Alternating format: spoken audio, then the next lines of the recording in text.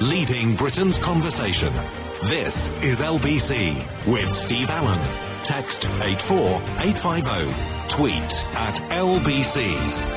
Morning, everybody. Nice to be company. So it's the 30th, tomorrow 31st, and then we go into the 1st. I tend to forget I'm sort of working other end of the day to you, so I'm sort of sleeping at the time that you're probably sort of just partying, and that's the way it works. What's the difference between men's and women's tennis balls? We'll tell you this morning. The tragedy of the woman so desperate to marry and couldn't find anybody, she actually took her own life. It's terribly tragic. Swear Grills, the reality show, has 95 swear words in 45 minutes. It's getting worse on television, isn't it? Wilton Cater on holiday again. Oh, good Lord, again. He's just come back from his ex's wedding. Didn't take her, but now they're both jetting off to India. It's one long holiday for the royals, isn't it? And the single mum who fakes the pregnancy. And how do you live with facial hair, ladies? All of that and more between now and 6:30 this morning. Being a Wednesday, being a particularly nice day. I like Wednesdays. Paul Gaza, the Boar Gascoigne, explains his booze relapse. To be honest with you, I really couldn't give a forex. I couldn't really care less. The cat has an operation. A cat has an operation. £4,000 operation. See, people spend a lot of money on pets, which is good.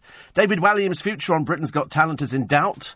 I suppose because they probably haven't got round to contract time yet. Abby Clancy on a beach takes her own photographer. What a dreary little bore she is. I mean little. I really mean little. She's about as big as Tom Thumb. And television chiefs want Robbie Williams to entertain on The Voice. New low in television as far as I'm concerned. He can't get arrested, can he? I mean, he really cannot get arrested. He's not touring. He's not doing anything. He's just sitting at home twiddling his thumbs while his wife has to call him... What does she have to call him? I can't remember what it was now. Something ridiculous like, oh, right, you're a national treasure. A national treasure, good Lord. Who's the idiot Brit pictured with a suicide hijacker? I mean, quite clearly he's got to be the dumbest person you've ever seen. He looks like a bit of an idiot. So you've got somebody pretending to be a hijacker who just wants to see his wife. He's not just an idiot. He's obviously got psychological problems. And he then tried to run off. He wasted everybody's time. I'd sling him in prison for 15 years. Leave him there. Leave him there. We don't care about him. Idiots like that. So people didn't know if they were going to be blown up. He wanted to fly the plane onto somewhere else, and they went, nope. Obviously, by that time, somebody had realised that the suicide belt he was holding was, in fact, phone cases glued to a piece of leather. And, as I say, a very stupid man. But he managed to get through security. So, obviously, security is balmy, bad, and as useless as we always thought it was. It's only in other countries, but I suppose if you're flying into some places, they just don't bother with security. They just sit there looking bored, because they don't know what to look for either, do they? So he sort of manages to get through security, gets on the plane, and then he announces he's got a suicide belt, he's going to blow it up unless they go to Cyprus. I mean, to be honest with you, I'd have said, well, blow it up then. You know, if you want to go to Cyprus, go to Cyprus. You know, just get on a plane and go to Cyprus. He's obviously simple, isn't he? He's got a few little problems emotionally, and it turns out he just wanted to see his wife. No suicide belt. But there's this stupid Brit who's been photographed with him grinning. I mean, the man's either a complete idiot or he's a simpleton. I can't quite work it out. And there's a picture of him. His name is Ben. Ben Watt. We'll find out in a moment. Even his friends have described him as a bit of a lunatic. And so he was pictured with this bloke who doesn't even look like a suicide bomber. He just looks like a complete and utter prat, I'm afraid. And that's putting it politely. But nobody saw through him. And then his name is Mustafa Leak, I suppose. And off he goes, and he sort of pretends he's this. He's not a terrorist, as everybody said. He's just an idiot. But the trouble is a dangerous idiot. So I suggest prison for a long time. And let's chuck in the idiot Brit with him as well. Another buffoon. God in heaven. Mind you, even more bizarre is this story from America by one of Elton John's guards. Only in America do they come up with... You know, there are two stories in the papers today. One is of a woman who was breastfeeding in a cafe in Islington. It's a restaurant. I think there's about 4 in the chain. And somebody came over, the waiter or somebody like that, could have been the manager, I've got no idea. And she starts breastfeeding. There's hardly anybody in there, and he goes, excuse me, could you move to the back of the restaurant? Little bit embarrassing getting your boobs out, OK? Could you move to the back of the restaurant and do it over there? Anyway, she then does, as all these people do, goes into meltdown. Apparently bursts into tears. She said, I felt humiliated and... Why did you not just give him a mouthful and just go, why don't you off? You know, and make a big deal about it. Don't sit there and do the girly stuff of bursting into tears. Because that's just stupid. You know, if you're as tough as I think you are, you must be. You've gone to the newspapers and you've done the story. So why not turn round to him and go, you what? Who do you think you're talking to? Make a big deal about it. Make a big deal about it. Call the police. Do whatever you want to do. Don't sit there like a wuss and go, oh, I can't believe it. Now she says she's too embarrassed to go out because she feels people are looking at her. Well, I wouldn't know her from Adam. Not that her name's Adam, but I mean, I don't know what her name is. I've got no idea. And I don't really care. I'm just thinking, why don't these people stand up to these idiotic men? The restaurant chain has now apologised and said the manager will be disciplined. Well, quite clearly, he's not fit for purpose. Get rid of him. Get rid of him. Give her free meals for a year and have done with it. You know, it was like the woman in Primark. Oh, my baby was ripped from my breast. Turned out she had a few issues mentally, and she turned out to be a liar, so they dragged her into court. But, you know, in this particular case, shout at the waiter. Shout at them. Make a big deal about it. Rip your clothes off. Stand there and go, and what is so offensive about these? Oh, I'd have had a field day. Mind you, I can't breastfeed anyway. Not that I've tried, but I'm just sort of saying to you that, you know, in the scheme of things, why do they sit there and go, I felt humiliated? Stand up for yourself. I bet if you'd stood up for yourself, other people in the restaurant would have gone and given you a huge round of applause. So there you go.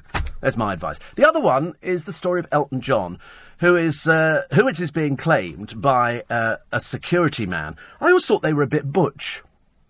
I'm sorry, I've obviously got the wrong end of the stick. I thought that if you employed security, they were big and tough, and they ate, you know, Yorkies and they had 3 shredded wheat for breakfast, and they turn out to be real wusses in America. This one, Elton John twists his nipples, okay, like tweaky, tweaky, tweaky, and then goes, you gorgeous thing, you. Well, that's sent him into meltdown. And he apparently said, go on, get your old thing out, get it out. You know, any normal person would tell me to go, oh, go away, you silly fat balding queen. You know, that's what they would have said. Not this one. I've been hurt. Listen to this.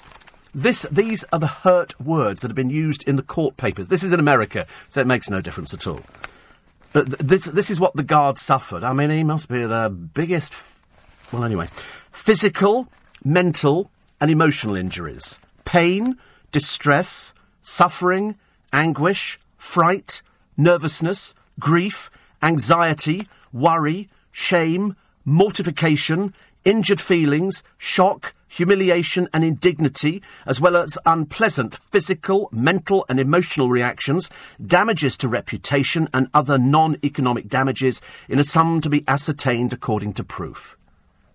Dear God in heaven, where do they get you from? Where do they get you from? And that's because he twisted your nipples and said, you gorgeous thing, you. God blimey, matey. You must be... I hope you never work again, because you're quite clearly too stupid. Because Elton John, a well-known spinster and homosexual of this parish, goes out there and goes, you gorgeous thing, you. Admittedly, I'm quite surprised that Elton would ever say that. I don't think he'd say that. I don't think it's in his repertoire. I think the only person gorgeous in Elton's life is Elton. I think he looks in the mirror and goes, together we are beautiful. And I think that's as far as it goes. I don't think he sees anybody else's beauty. And he's doing a bit of mild flirting with somebody. And he then goes into meltdown. What sort of security man are you? Do you think if somebody comes up and tries to sort of attack out and you go there, don't touch him, please. Distress. I've never heard of such a thing. Never heard such a thing. And Elton tried to, they say in this court papers, tried to grab his lower bits. I mean, God, Struth. Honestly, I mean, based on this thing, the producers got me over a barrel. I mean, you know, this morning, I mean, we talk about all sorts of things. We were talking about cake this morning, ladies and gentlemen. Oh, he's not doing that story, goes the producer, who's just now fallen off the chair. I am doing that story this morning. Somebody always said to me, I'm going to tell you this. And I said, please don't tell me anything, because you know at some point in the programme it's going to pop up. I mean, if we're lucky. And, which brings us back to the cake again. But I'm not going to do that story. I'm going to protect his... But he was telling me that he went out to Winter Wonderland. Oh, we're not doing that story either. OK, we're not doing any stories. I mean, there's going to be no conversation, is there, by next week? We're not going to be... Oh, he's not here next week, are you? You're not here next week, are you? Are you flying off to Oz? Flying off? Thursday you're flying off. Oh, right, you're back... How long are you away for? Oh, right, OK. Right, so you're in this coming... Monday, Tuesday, and then following Thursday you're off. He's packed his flip-flops. It's so exciting. Thong. They're called thongs, are they? Because of that... Oh, right. Oh, I thought they were just called flip-flops. like the rest of the world calls them. Only in Australia we call them thongs. No, a thong is something different. You know what a thong is, don't you? Oh, right. We're not using that word on the programme. Good Lord. Like a G-string, yes. A G-string. And, but that's what they call them over there. Anyway, so all very exciting. Chris Eubank makes all the papers. If it was my son, I'd have thrown in the towel, blah, blah, blah. Chris Eubank in this boxing fight. I suppose there are calls, aren't there? Do we ban boxing? Because every time, somebody here says you play rugby, football and cricket, but you don't play boxing. It's not a game. The idea is to hurt the person you're fighting. That is the object. You see, in rugby, football and cricket, you play to win. You score goals or you hit the ball far. In boxing, the idea is to knock the person out. You want to physically do them damage. You're not dancing like a pair of pansies around the ring. You're not dancing. But you're deliberately setting out to cause them injury so that you win the fight. And I don't quite understand it. I know people who box, and they're all very lovely. But I just don't quite understand it. I don't quite get it. As a fitness thing, I can understand it. But I don't understand why you'd ever want to do it to physically inflict damage on somebody else. I was watching one of these programmes the other day, which was World's Most Shocking Videos, where people sort of come into a shop to rob it, and they think they're being very clever, and the bloke behind the counter gets out, as he did in this particular case, a baseball bat. He leaps over the counter and he thwacks this thief, who can't get out the shop quick enough. And, of course, I'd be doing the same thing. And there was another one. The bloke tries to rob him. Open the till. And so he opens the till, and as he reaches round, the bloke behind the counter goes behind the counter, gets out a gun and shoots him. Again, he runs like a scared girl. But we watch these programmes now, don't we?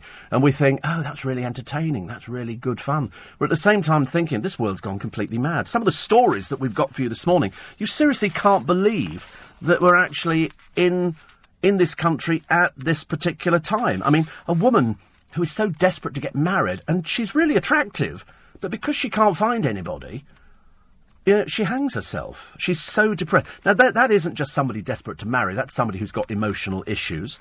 This Nick the Fantasist, the one who claims that he saw children being murdered, he might be investigated by the police. What do you mean, might be investigated by the police? He absolutely should be investigated by the police. They seem to take what he said as reality, and so they interview all these people. I mean, quite clearly most of them were dead, so that wasn't actually possible.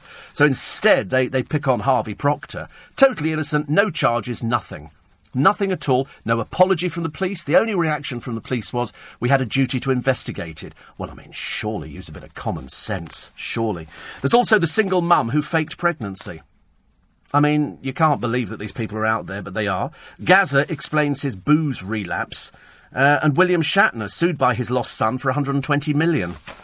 I mean, sorry, you're my father and I want 120 million. Well, I don't think I am your father. They'd have to have a DNA test, wouldn't they? It'd be like the Jeremy Kyle show. See it yesterday? Pitifully awful. Pitifully awful. One show was interesting. It's 4:15. Every weekday morning from 7, only on LBC. Excuse me, I'll be back in a few minutes. On Nick Ferrari at breakfast, questions about security at Egyptian airports are being asked after a man smuggled a fake suicide belt onto the plane months after a homemade bomb brought down a Russian passenger aeroplane. How worried should we be? That's it. Well, you can't, can you? I mean, I've said before, how can you worry about it? You don't know, do you, unless you're standing there at security. Nick, at 7 after morning news with Lisa Aziz, David Wooding, Sun on Sun's political editor, will be looking at the papers this morning.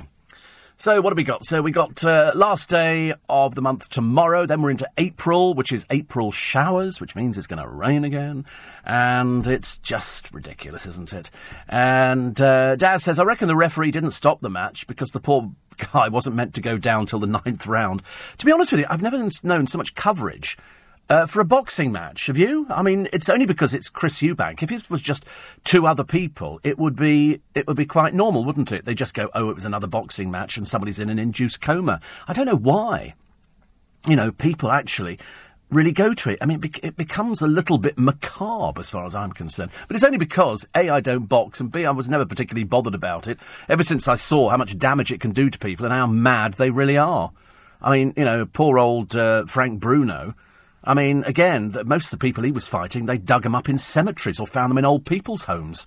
And they sort of bring them out. It's a very odd world, the world of boxing. And then they give them these huge belts, and this Lonsdale belt, and it looks amazing, and everybody's very happy. And then you look at Frank, who's been sectioned, and he's had emotional problems. I mean, he didn't have them before he started the boxing. And so lots of people suffer with these things.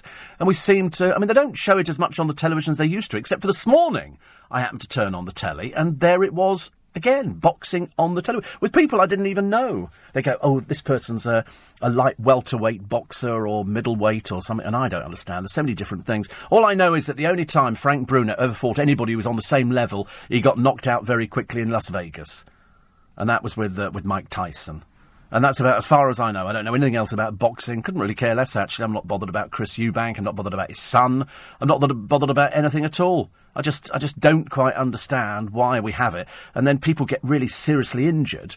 And you ask yourself, is it safe anymore? I mean, how long before somebody, is seriously damaged? Well, we've had the seriously damaged, haven't we? Over the years, we've had a couple of people who have been very, very seriously hurt. And you think, it's because people, you look at... I don't know if you've ever seen Frank Bruno up close. He's big.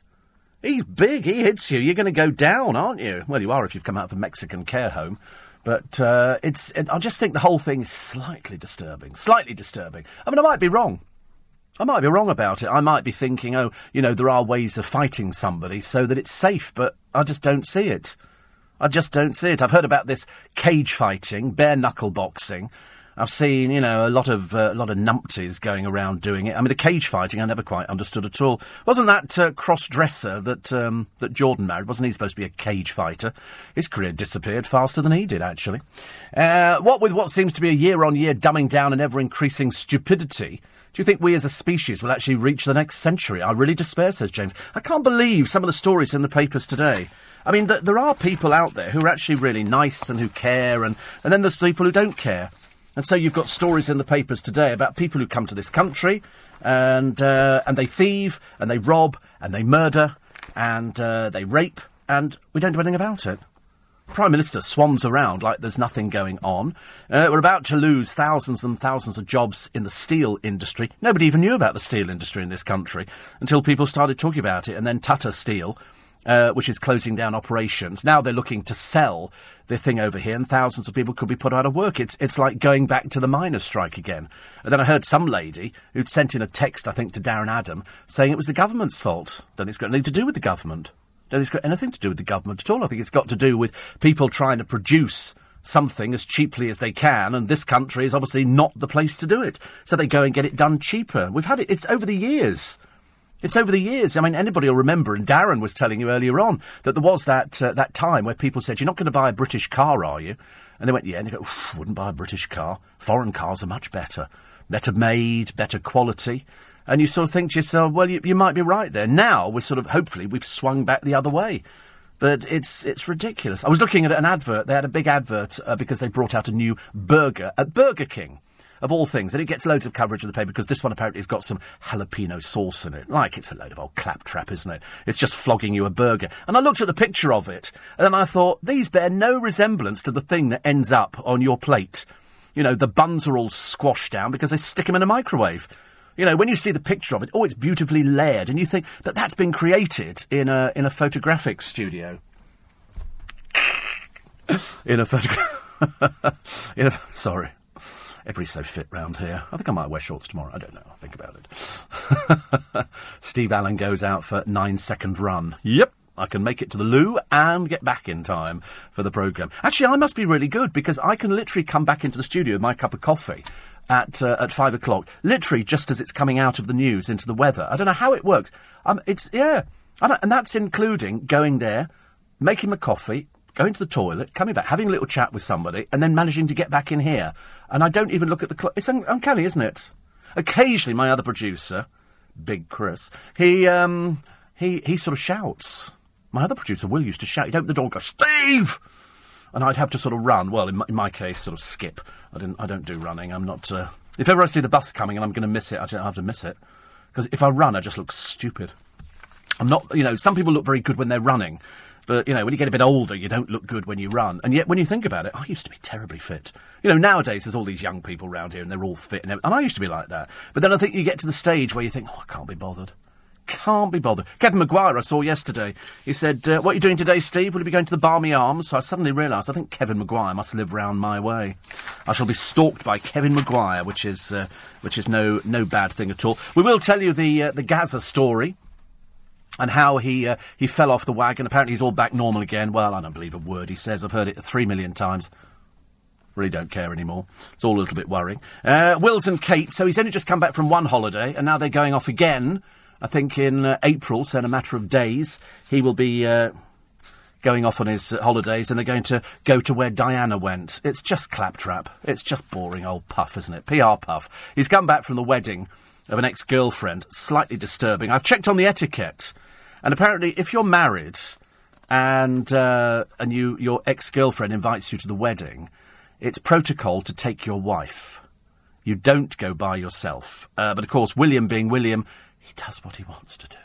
His father does what he wants to do. Harry, strangely, while Wills is away, Harry, who's jetted back from that exhausting trip to Nepal, where he got covered in paint and had some photos taken, and touched a baby and did all sorts of things, because he's caring. And so he's now with Wills's wife. He's being sort of Uncle Harry. You're kind of getting the feeling, aren't you, that Harry's kind of, why don't you just go away and find your own friends to play with? He's hanging around with them too much, so everywhere where Wills and Kate go, Harry's right behind them. Yes, he trots along like Billy No Mates. It's getting embarrassing. Perhaps his friends are just drunks. Perhaps he doesn't have any normal friends that can be taken out, because I don't think I've ever seen him do anything at all. When he went to Wills's wedding and he was best man, there was no girlfriend there for him to talk to. He has, I'm led to believe that he does have a fairly active little sex life, because he takes them back to St James's Palace. But he doesn't seem to take them out to anything at all. He just tags on behind his brother. Which is funny, isn't it? Because most people if you were going to pick one out of the two, you'd pick Harry as being, up for a bit of fun and all that kind of thing, and William would be the boring one. Now it's William who's got the two kids, Harry trailing behind with nobody at all. Nobody on the horizon he's going to get married to, no children. He could be the eternal old man in the family who just doesn't get married. He could be, single yet happy. Could be, I don't know. But he just seems to be there all the time, as they say. So while William's away, he's entertaining George and his sister. And you think, do you not think that's up to the mother? So the mother didn't go to South Africa because she had to look after the kids, and yet, presumably, they're going to take them, or are they not going to take them, over to India.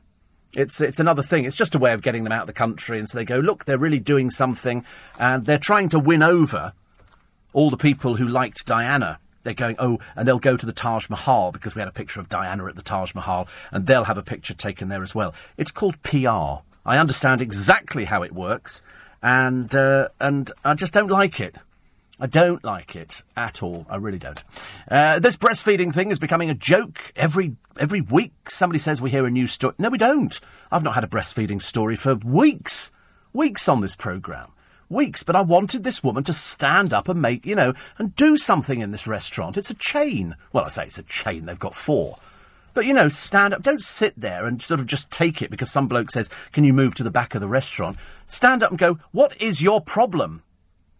I always find it slightly disturbing that some poor woman's got to go and breastfeed sitting in a restaurant all by her little lonesome. Don't these people have partners or friends they can go out with? She's sitting in a restaurant by herself, breastfeeding. How many people sit in restaurants by themselves? Everybody goes out with other people. If I'd been sitting with her, I'd said, excuse me, mate, what are you talking? Are you stupid or something? I'd have videoed it. I'd have made it go viral.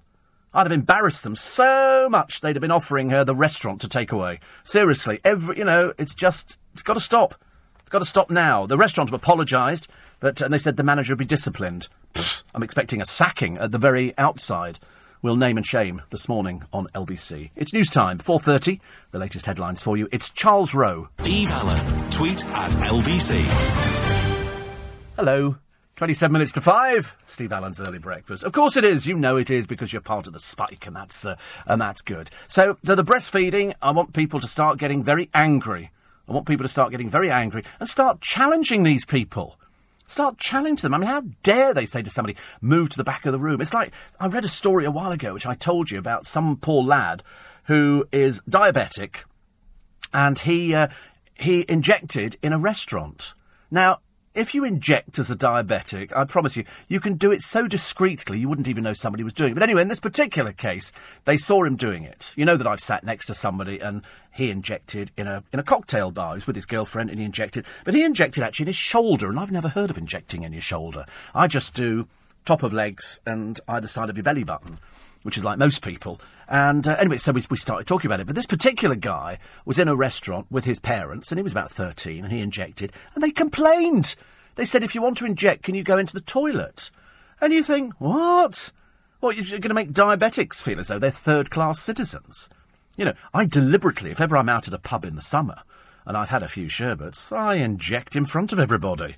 I love it. People go, you're not going to inject? Yep, sure am. And you get the thing out with your insulin, you put the needle onto the top of it, you take the thing off, you push a little bit, like they're doing all the best things, you know, to get the air out. And then you can either lift up your shirt a little bit and just inject, or some people do it through their trousers. I've never done it through my trousers. Mine's only a 4mm needle, so they're not very big. It's very small. But you do feel it sometimes. I do, anyway. And so you do that, and then people go, oh, God, people are fascinated by it. Although, if I watch it on the television, I have to look away. It's funny, I inject every day, but I cannot watch somebody being injected, especially if it's somebody having a blood test. I have to look away when I'm having my blood test, because we look at my arm, and I can't see the vein. So they strap your arm up, and then all of a sudden the vein becomes a bit prominent. And last time I had it done on my left arm, because you can see the vein a bit easier. And the needle is huge. I mean, it's like 10 feet long, this needle. And they sort of inject into you, and you think... And I have to look the other way. They go, just a little scratch. You go, oh, God. And once the needle's in, I'm fine. I'm fine with the needle, but it doesn't bother me. It's the going in of the needle. It's like when you go to the dentist and they go, I'll just numb you up. And you go, oh, God. Why can't they just do pain-free dentistry? Why can't they just, you know, put you out? I did go out once. I did ask if I could have an injection. They gave me a Valium injection, sent me to sleep. But, of course, the problem with an injection is, which sends you to sleep in the dentist, your mouth closes. And they can't open it.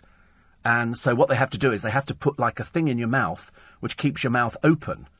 But I have a gag reflex. So this metal thing that goes in there, which they screw in, and it keeps your mouth open so they can do all the work, is really difficult. Why does Chris Eubank always get on my nerves? Why does he sit there, you know, looking as though he knows what he's talking about all the time? And he's just irritating. Do you remember when he went on Mrs. Merton's show and he turns up with his monocle in, his little cane and a briefcase? I mean, perhaps it contained his sandwiches or something. Anyway, he goes on there and she starts asking him questions. And then and he's just being really stupid. And so at one point she turns to him and she says, come on, Chris, it's a chat show. You're supposed to talk. And, of course, he doesn't. He doesn't. And it made him out to be really stupid. And then when we discover that he goes up and down Brighton seafront in his huge truck, and he's got a little scooter that he pedals up and down, and he hands out signed autographs. I mean, he's quite clearly not the full shilling, is he? He's not the full ticket. But it's this sort of poncy little way of... He thinks this is obviously what rich people are like. But, of course, they're nothing like that at all. Nothing like it. What else do we have? So apart from the Elton John, and of course, I mean, I should imagine Elton is apoplectic. It's in America, and it's a security man, a man hired as a minder. Well, quite clearly is the wussiest minder. I mean, I just don't understand. You know, if Elton John wants to flirt with somebody, and he wants to say to him, get your what's it out, or tweaks his nipples, or something like that, I mean, you know, it's... I don't know. Perhaps somebody sees that as being sort of terribly disruptive, and it's, you know, that's groping and that's inappropriate.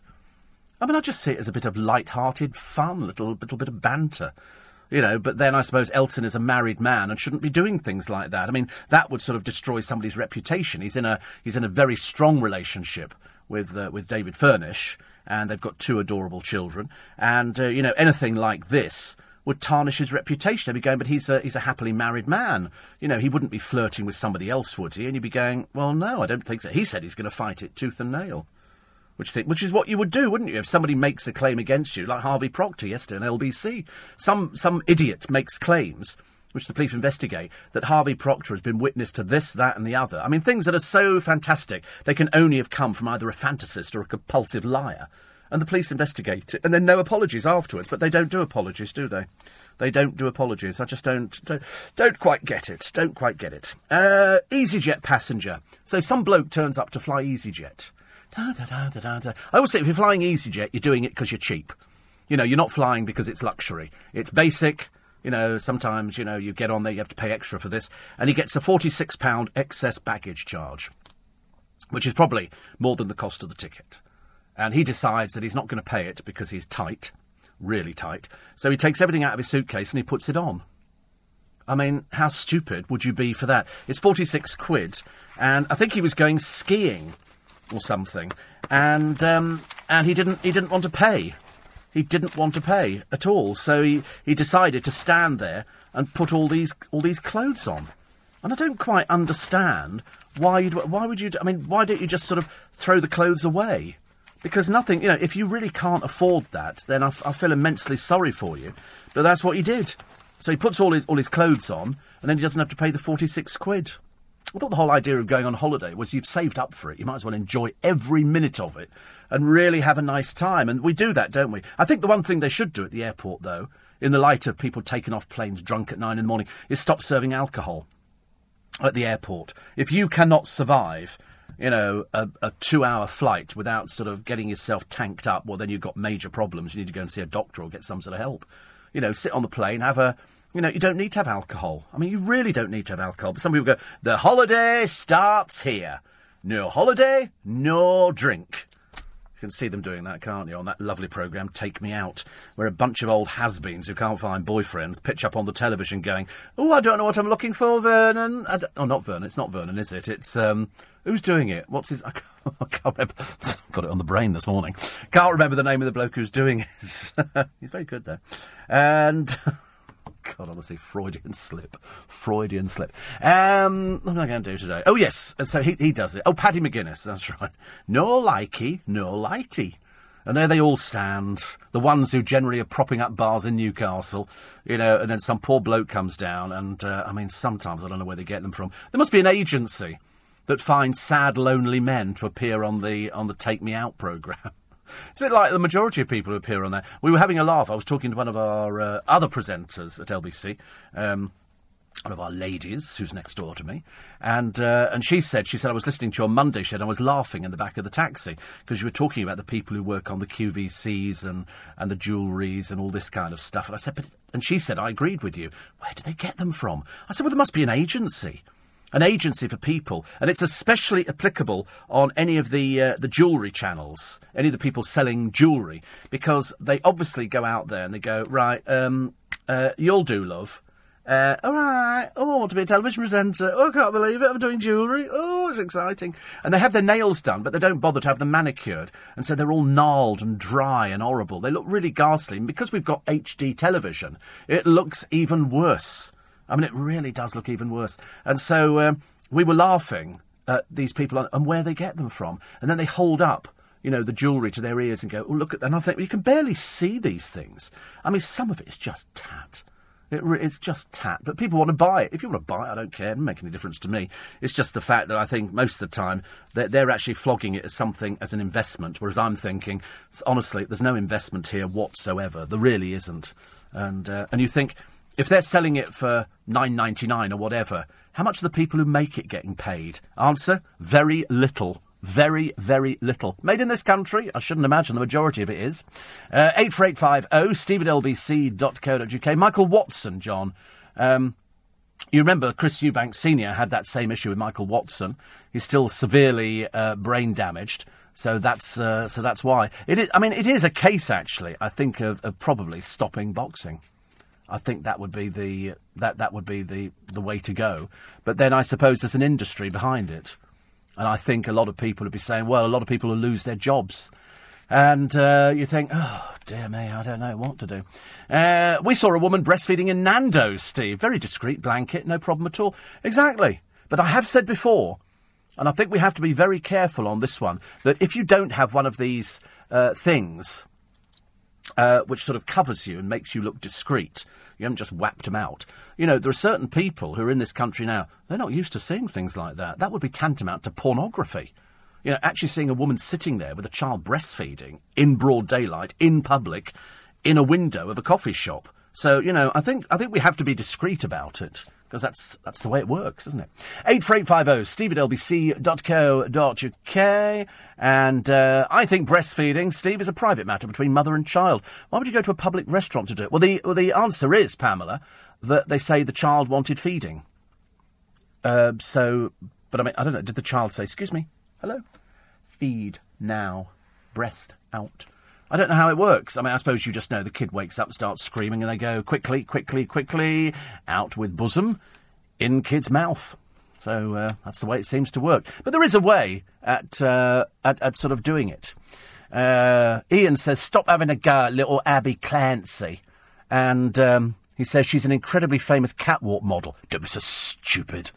Nothing worse than idiots, is there? God, blimey, she's not famous at all. She's famous for marrying a very tall footballer, and that's about it. And catwalk model. When was the last time, sweet cheeks? When was the last time? Hate people who don't know anything. Hate people who don't know anything. And another one here. And Kaz, yes. No, he doesn't. He doesn't at all. So, shh, don't say anything. Don't say anything. No, I mean, I have to keep that confidential between me and Kaz. No, he doesn't. No, definitely not. It'll worry everybody else.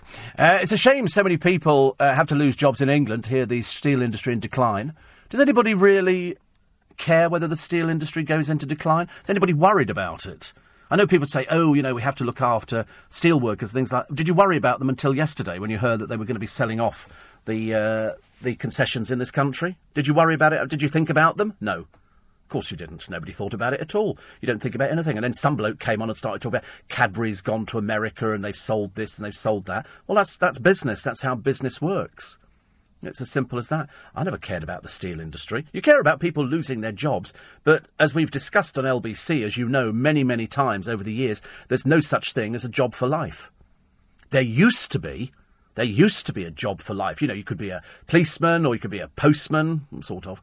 Or you could be, what else could you be, a job for life? Coal worker, steel workers, shipbuilders. And then gradually all these things become eroded and it goes abroad because they do it an awful lot cheaper abroad than we can do it in this country. So the job for life doesn't seem to exist anymore. This is about the nearest thing radio presenting as a job for life. I mean, look how many years I've been doing this.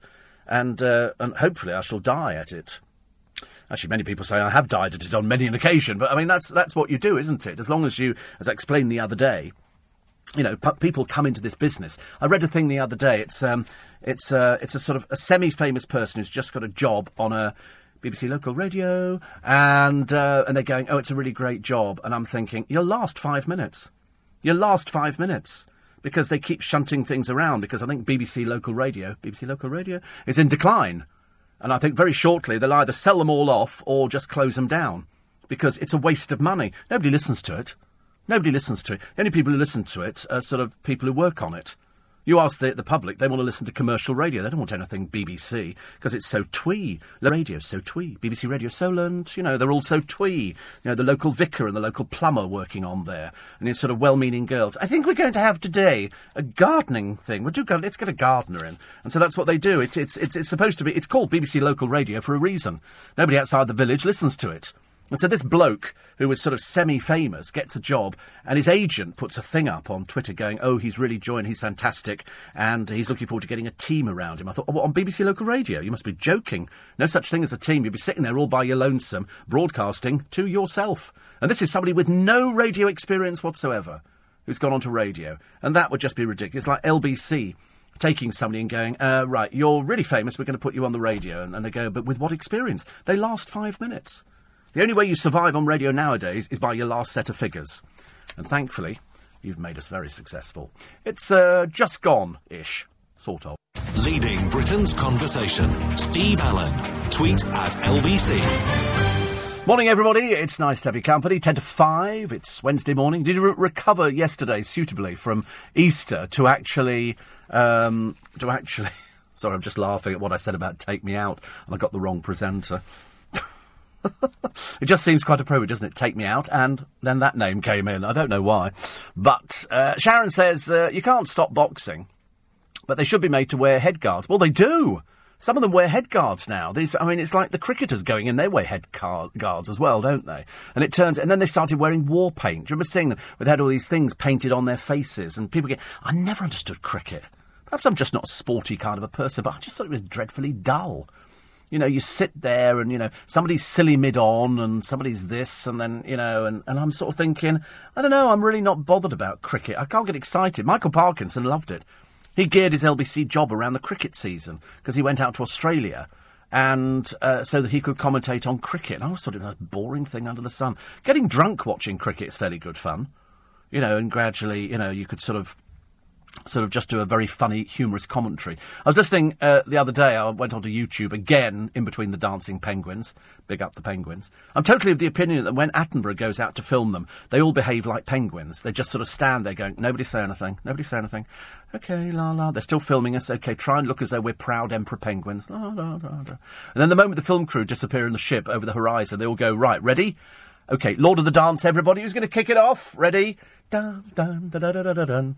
I would imagine that'd be quite nice. I've always fantasised over that. Producer thinks, you know, he's always making fun of me. But I don't mind that, you know. But I am, distressed and hurt, emotionally crippled by it, and probably never work again, go home in tears, usual sort of thing. I could probably come up with about 3,000 words of why he's depressed me. You know, why he sits there laughing at me. And I'm going to tell you, I've decided now, just in retaliation, I'm going to tell you the story of the cake. And the story of him at Winter Wonderland.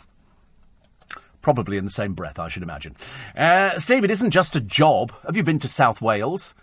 Soon the only place to work will be London. The rest will be for the tourist industry. But as long as it's not you.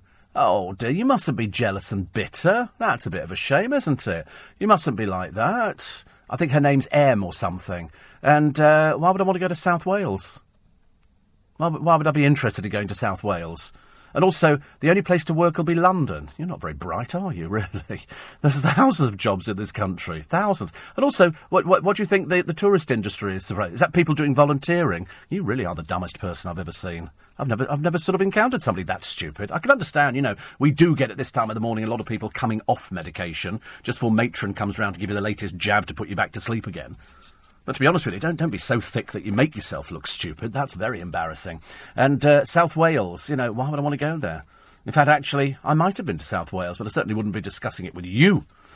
Steve's job, it's for life. That's what I thought it was, actually. I always looked on this as being a job for life, but I never thought about it as being a job for life. I just thought about it as being a job. You never think about it. When you start doing something, do you?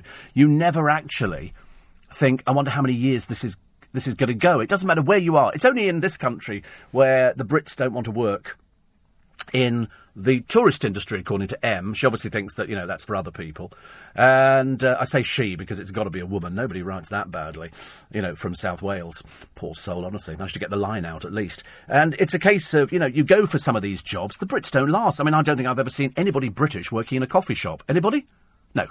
Not in our area. I don't think there is anybody British. We had one who lasted for about 3 weeks and then he disappeared. Because all the girls who work in there, and I think the boys as well, they're all Polish.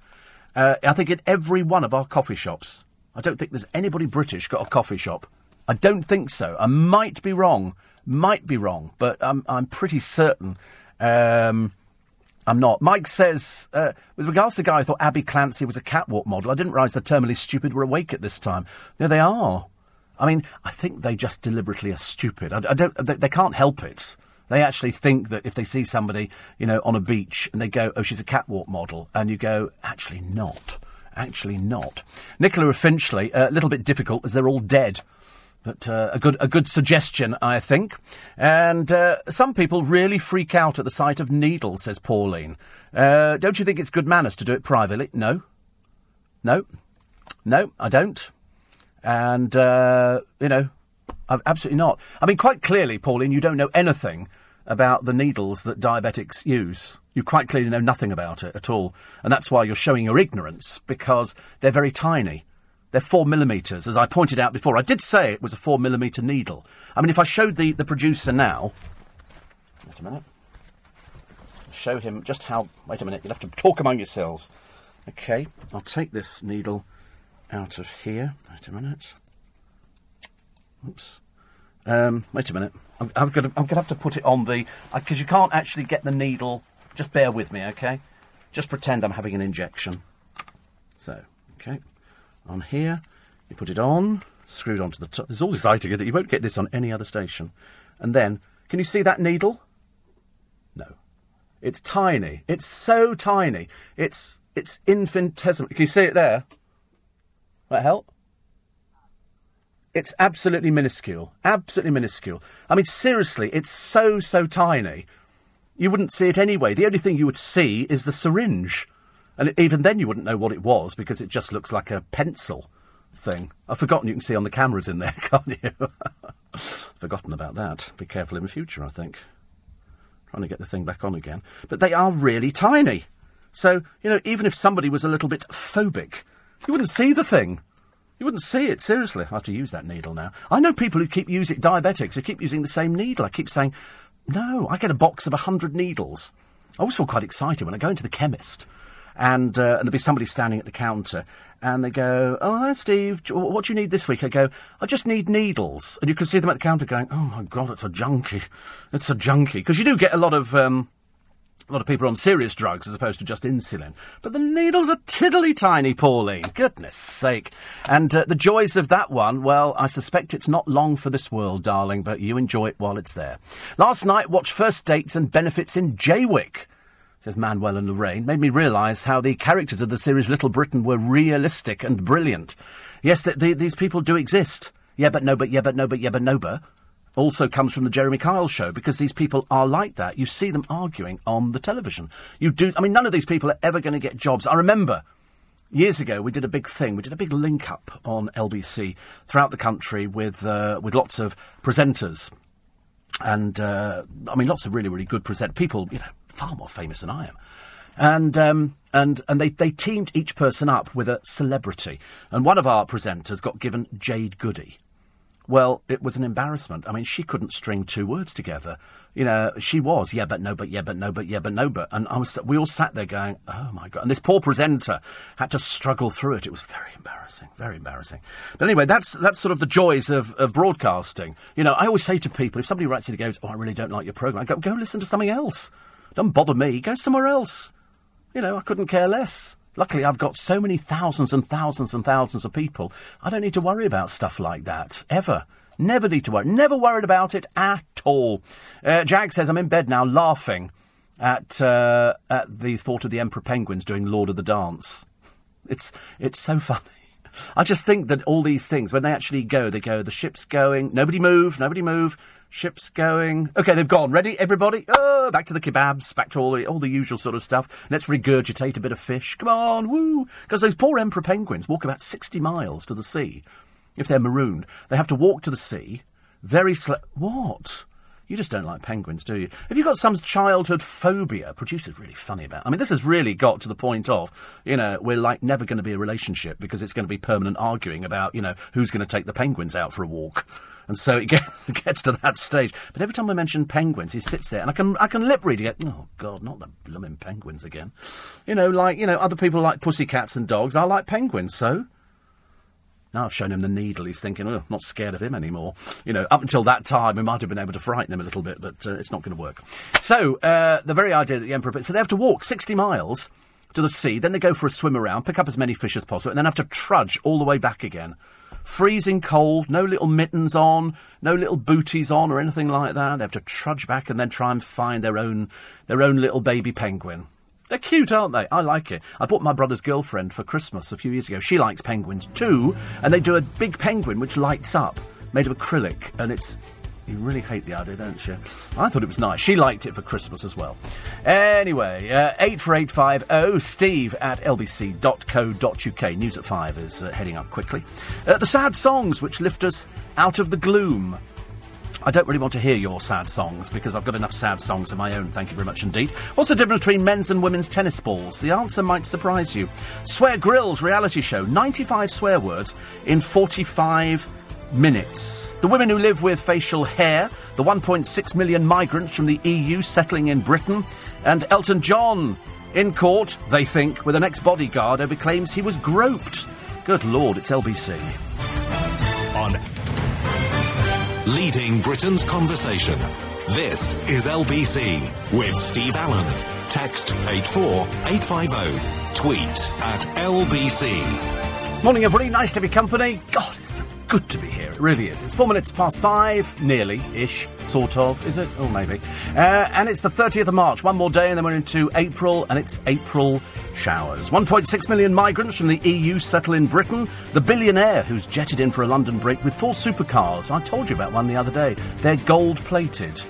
He's a terrible little show-off, honestly. Perhaps in Saudi they like this kind of thing, so he obviously comes round here and thinks we're going to be very excited by it. I've seen a picture of him. He's not attractive at all. Elton John, sued by an ex-bodyguard over claims he was groped. The woman who swam for the cruise ship, pictured at prayer, not quite the full shilling. And the sad songs which lift us out of the gloom. What are they? We'll tell you in a moment. Plus the tragedy of that woman desperate to marry. She's very attractive, but all her friends were getting married and she felt left behind. And she couldn't find a boyfriend. I don't know why she couldn't find a boyfriend, actually. I can't think of any logical reason. Look at a picture of her. She seems to have everything going for her. But she takes her own life because she was so depressed. And you think, there's got to be more to it. It can't just be the fact that all your friends are getting married. Because otherwise, every single person who's around, unless they have some mental illness, would just be sort of taking their own life. And you don't need to do that. There's always somebody. You could join a dating agency. The best place to meet people... Where do you think the best place to meet people is? Quite simply, get a job in a pub. Get a job in a pub. You'll meet loads of people. Admittedly, try and catch them at the beginning of the shift, because by the end of the shift, they won't know who you are. But you meet loads of people working in a pub. It's as simple as that. Simple as that. 84850 steve@lbc.co.uk. And Neil says you're absolutely right. He says, the further you go up north, the dimmer the folk. I've had to suffer people of Burton-on-Trent. I don't even know where Burton-on-Trent is. Sounds lovely, actually. He says, your 4am spike is massive. It certainly is. Well, we're sort of down one. We've had to lose Pauline this morning. I can't deal with stupid people, so she's been junked. So we finally managed to get rid of her, which is something we've been achieving for quite some time. And Steve, the Polish girls I know, says Jack, make £8 an hour in the coffee shops. And... they live 4 to 5 girls in a flat. They pay £200 to £300 a month rent. Don't be so stupid. 200 or 300. Where are you going to get £200 or £300 a month rent? Each, I should imagine. Certainly not for the whole flat. And they make loads of money. They make far more here than they would in Poland. Yeah, they're polite. They're always smiling. Seriously, they're always happy. Why wouldn't they be? They're earning twice what they would earn back in Poland, so they can afford to live here. And then they can send money back home again. Oh yes. Even if you become a street cleaner. We've got a street cleaner who sends money home. He's bought another flat. He's bought a flat he couldn't afford to do that if he lived in Poland. He can afford to do it here because the money's so good. Why do you think they're always smiling? I don't think I've been in a coffee shop yet where they're not smiling. They're always happy. The Brits look as miserable as sin. Seriously, miserable as sin. You know, actually having to serve people. I don't think we do service. I don't think we do service very well at all. I feel a little bit sort of depressed that we don't do service, because I want us to do service, but we just don't. It's a bit embarrassing. Other people do it. Other people do it very well, but we're not one of those countries. Italy do service very well. The Americans do service very well because they're a service industry. There's so much of it over there. The person who was talking about, it's just going to be tourism, obviously quite clearly has never moved out of their own tiny mind. Because you go to America and the whole thing is geared to tourism. Go to any country around the world, it's tourism. That's the biggest thing you can have. London is full of tourists who come here for tourism. They're not coming here to go and sample the cakes in Patisserie Valerie. They've got these things back home. They're coming here to see... They're doing touristy things. But, of course, some people can't see further than the end of their nose at all. Off to see the Dad's Army film this afternoon, says Noreen. Oh, I'm very jealous. We get tea and biscuits too. We know how to live. You are living the rock and roll lifestyle. I have ordered the film, as you know, and I can't wait to see it. I can't wait to see it. So, have I read reviews? I haven't. I deliberately didn't, and I'll tell you why I didn't. Because A, we talked to 2 members of the cast, which I absolutely loved. I thought that was a real thrill, even though it's very difficult to get them to sort of get back on track again. But that made the interview far more entertaining. It's just that I like British films. I still watch every so often Danny LaRue in Our Miss Fred. you know, where you get to see Danny at his best. You know, the man who is the biggest star in this country. And my friend Ray recently sent me a pile of DVDs with Roy Hudd and his show, which came from various theatres around the country. There's everybody on there.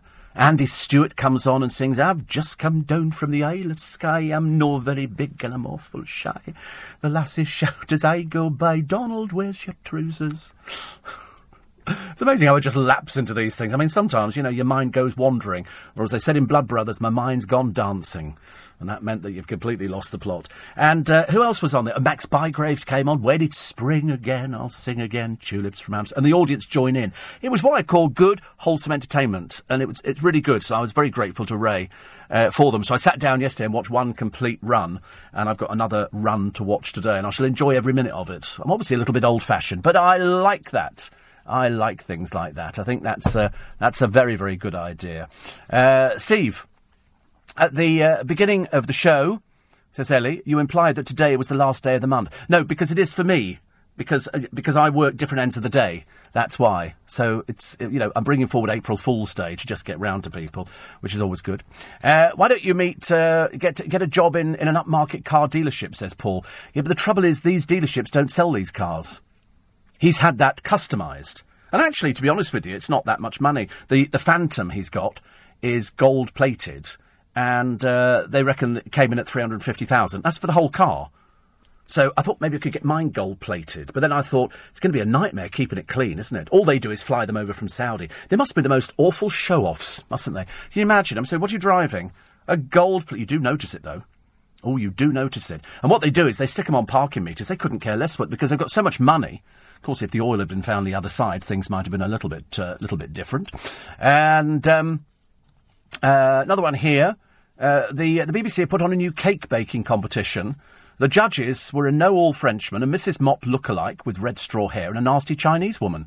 What would she know about delicate cakes? Well, probably loads, I should imagine. Probably loads.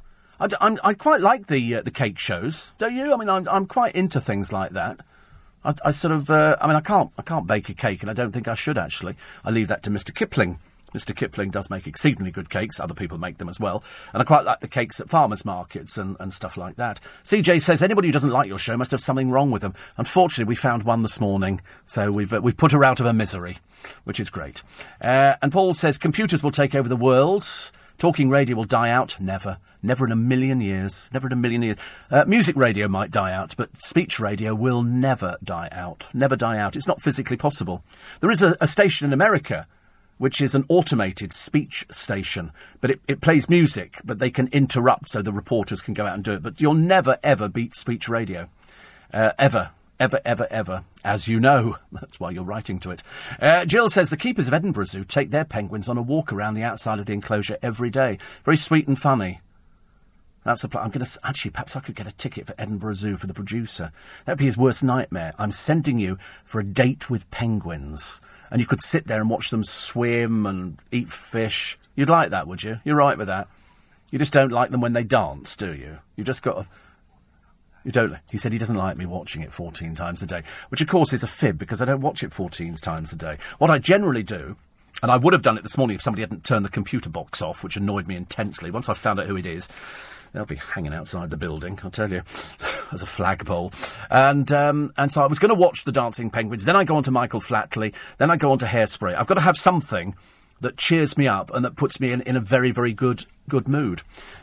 So that's what you're here for. You don't put me in a good mood. You just come in here and use rude words. And then sits there and then accuses me of double entendre. So when he sort of says something, and the word of the morning was... I'm not going to tell you, actually.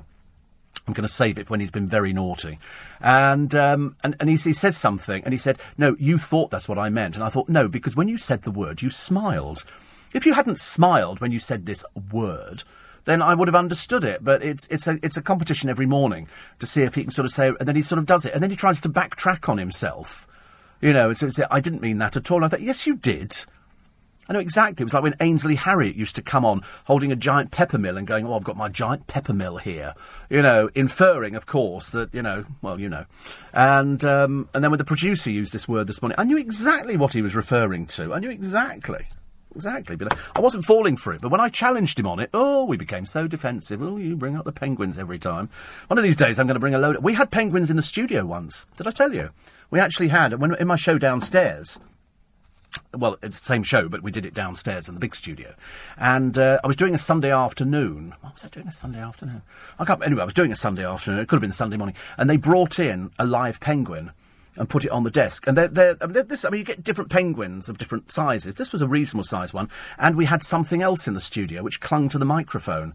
It was like it wasn't a bush baby, but it was something a bit like that. And that was quite nice. I quite like that. The penguin, of course, made a mess in the studio, as they do. Because they don't know, do they? You can't put a nappy on a penguin. Although I wish we had done. And it's amazing. Everybody from upstairs all came downstairs to have a look at me with a penguin and this bush baby kind of thing, which was clinging to the microphone for grim death. It's quite sweet, really. Sometimes you don't know where he is. Sometimes he's looking at you and you get the feeling the eyes have glazed over. And I think what he's done, he's painted on his eyelids an eyeball. So when he goes to sleep, it looks as though he's awake. But in fact, I can tell that he's not, because no, not like the former one. He did fall asleep during the programme. We had this dreadful situation where I tried to wake him up, and I got louder, and I went, "Oh, coming up very shortly." And it didn't make any difference. He was gone for the count. I've had a couple of producers, not because the programme's boring, it's because he was quite tired that particular day. I had to laugh, actually. Everybody else laughed with me. Well, most people laughed, actually. Apparently, it's midnight in Florida, and Andy's over there. He's got a villa. Very cheap, aren't they, in Florida? I didn't realise. Property in Australia, of course, not as cheap as it is in Florida. At the moment in Florida, because the housing market, it's not depressed, it's just that they've got so many that they can't get rid of them. So you can get a good place out there. If you're spending £150,000, translate that into dollars, you can get a really nice villa. Seriously, a friend of mine's got a villa out there, and it's got 2 kitchens, an electric garage, storm windows. You have to have storm windows. They sort of come as standard. A pool out the back, 2 sitting rooms, 4 bedrooms, a laundry room. You really get a lot. You really get a lot for your money. So Andy says it's midnight. You can get me out of London, but can't get LBC Steve Allen out of me. So there you go. It's 5:15. Every weekday morning from 7, only on LBC.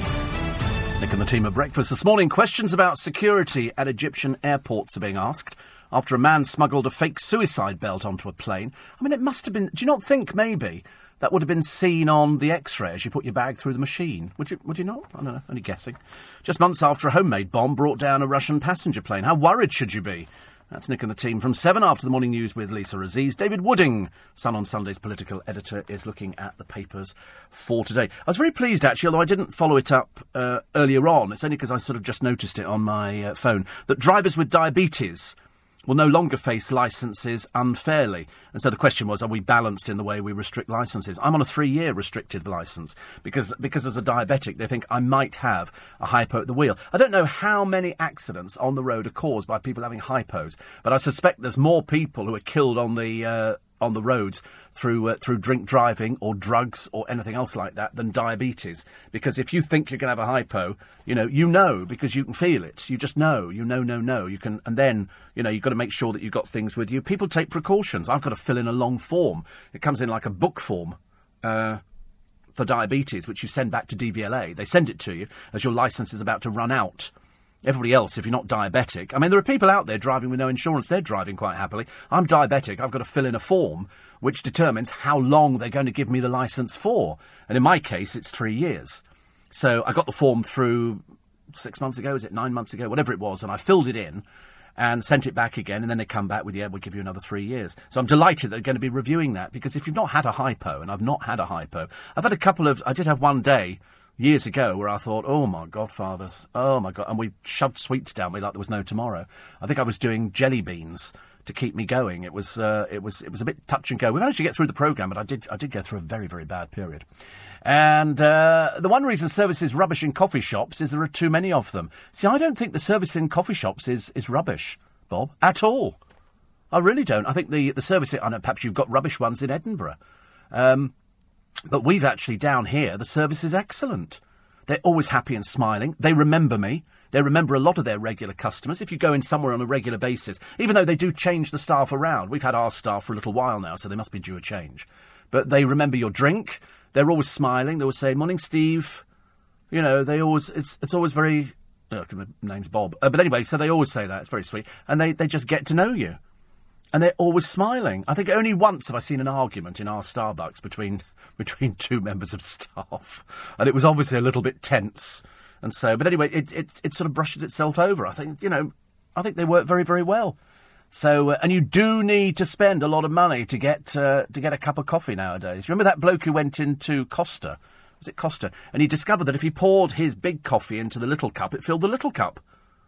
And he thought that was a bit of a swizz, but they never fill them up to the top. Have you noticed that? They never fill them up to the top anyway. But you are paying. I mean, if you don't, they don't force you to go in there. They don't say, come in, buy a coffee, buy a coffee. They don't do that. You go in there if you want to buy a cup of coffee. It's like, watching a television programme, isn't it? Nobody forces you to watch it. You sit there and you decide as your remote. I mean, sometimes if it goes to the adverts, I flick to another channel, or if I don't like what I'm watching in the early hours of the morning, and I've only got sort of about 45 minutes to get myself ready, and believe you me, it takes that amount of time to get me ready in the morning. It so does. Some people, they sort of bother about it. I like to, take a bit of pride, make myself look, a bit like a penguin, a little bit sort of, dapper, a bit smart. Bit tap dancing. Da, da, da, da, da, da, da. Perhaps we should get them doing top hat, white tie and tails. Quite like to see dancing penguins to that. But at the moment, I think it's only Lord of the Dance, which is good. But no, there is no... I don't think there is bad service in coffee shops. If there was, then because they're all chains, they get rid of the member of staff. They've got somebody who manages the shop. If somebody was not good, and if I made a complaint about somebody in a coffee shop, I would expect the manageress in there, Eva... to do something about it. They would. If somebody complained, they would go, "I'm sorry, we can't have you here. You've upset a customer. Customer's always right. Customer is king. I'm the one with the money. I'm the one spending, probably about five odd pounds a day to buy coffee. Every so often I get a free one. That's like your free little gift. But that's the incentive, isn't it, to go back? But never, ever had bad service, Bob. Never, ever had bad service. Only ever good service. Sometimes there's a queue a mile long, and other times, there's nobody in there.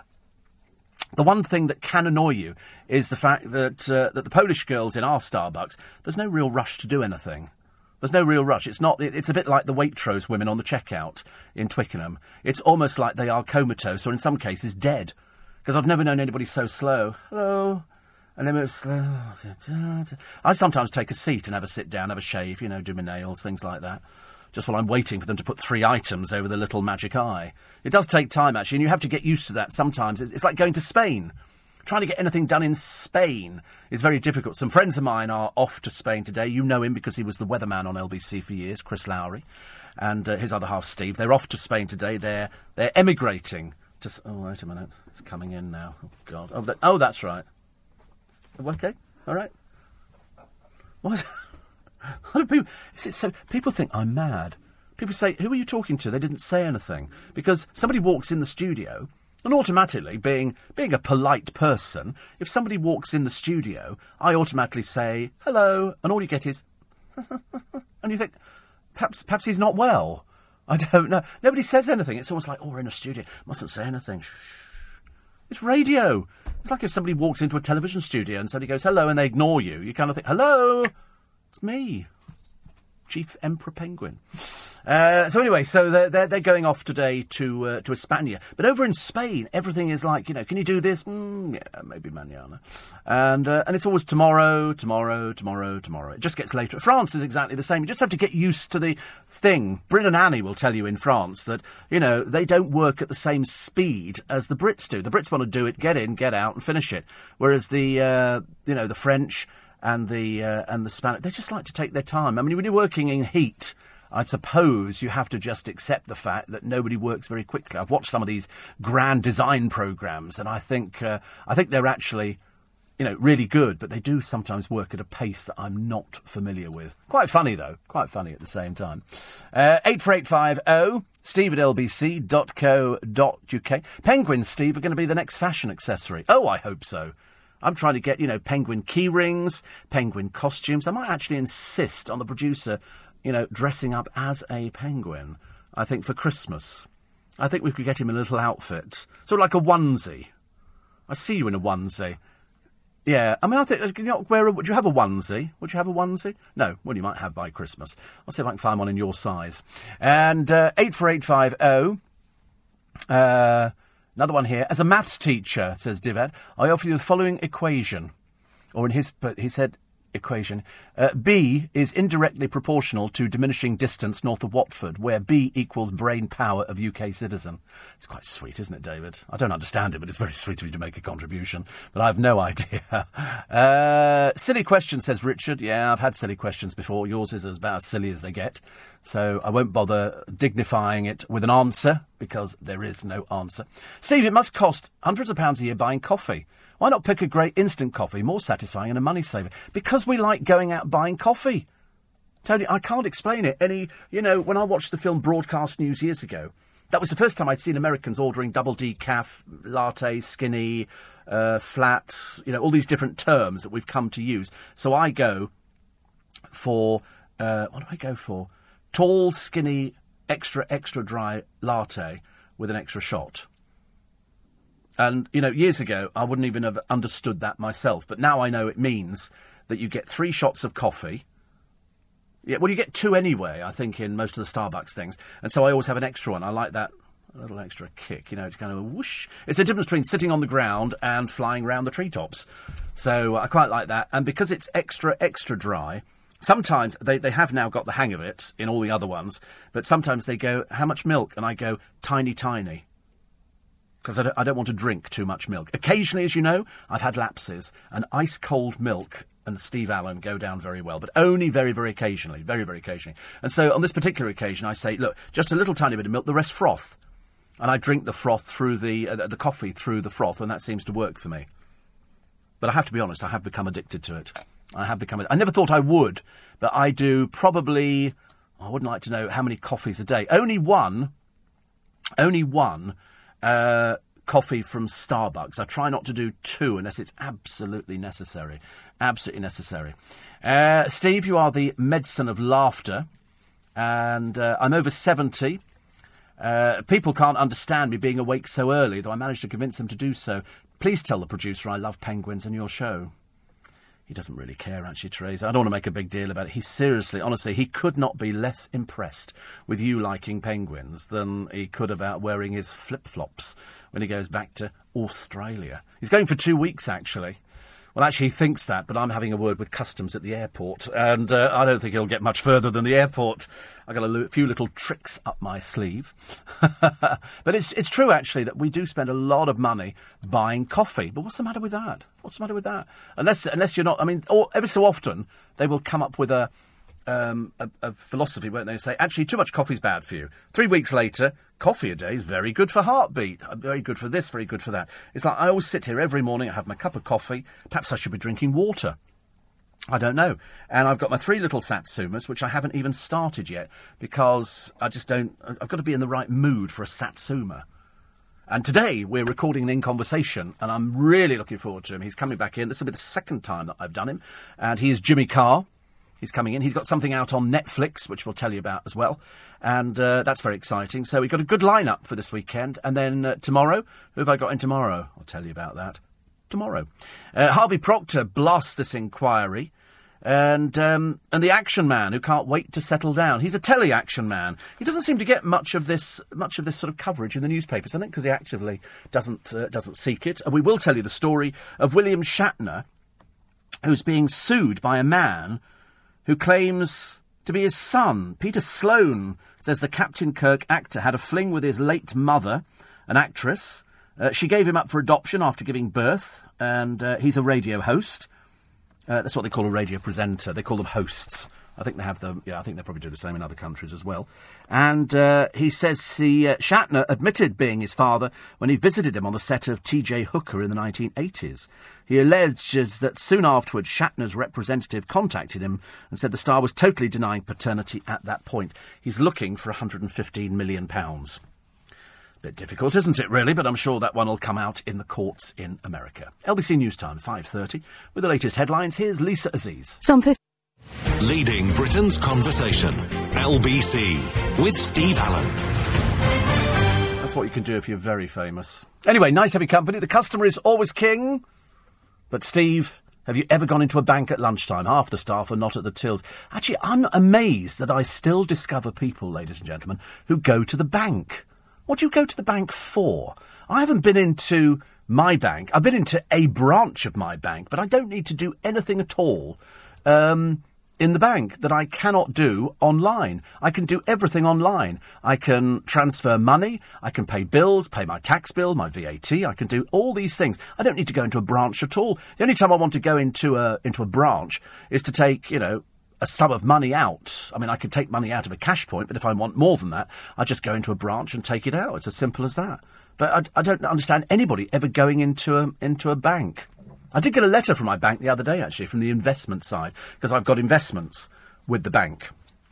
And they said, it'd be lovely to have a chat with you. So I spoke to my advisor, and she said, you don't need to talk to them. They just like to catch up with people. They'll write you 2 or 3 standard letters and basically saying if you want to invest some more money, which actually I am, but we'll just do it probably differently. Because at the moment, interest rates are very low. So now is a good time to start sort of deciding what you're going to do with your money. And when you get to a certain age, people do. But, of course, the banks are making people redundant. The investment side, I think, of RBS, they've just in one particular area axed 300 people. 300 people who'll be disappearing from, not from RBS, from NatWest. And you think to yourself, so where are they going? All these people who've been sort of sitting there hoping to see somebody to talk about their investments, there'll be a different way of doing it. So they just get rid of people. So it comes back to that, doesn't it? The job for life, the steel industry, and people saying, so what are we going to do about it? The answer is the company is owned by an outside source. He's very rich. I think he was one of the richest men in the world. He certainly featured on the Sunday Times rich list of people throughout the world. I mean, seriously, billionaire. But if a business isn't profitable and they can't make money at it, they close it down or they move it somewhere where they can make it profitable. And no amount of shouting and screaming and fighting and arguing on television programmes is going to change it. In fact, if anything, it makes them more alien. It really does. I can remember, I'm old enough to remember the miners' strike. I can remember the strike as well down at Fortress Wapping. I remember all of these things with, people going in there being spat at and abused, the miners, Arthur Scargill going round there, people dragging people out of lorries. God, dear, it was absolutely dreadful. And what happened? They went ahead with the closures. It's always where you can't fight something like that. If somebody wants to close, if I have a business and it's not making money, I can't keep it going.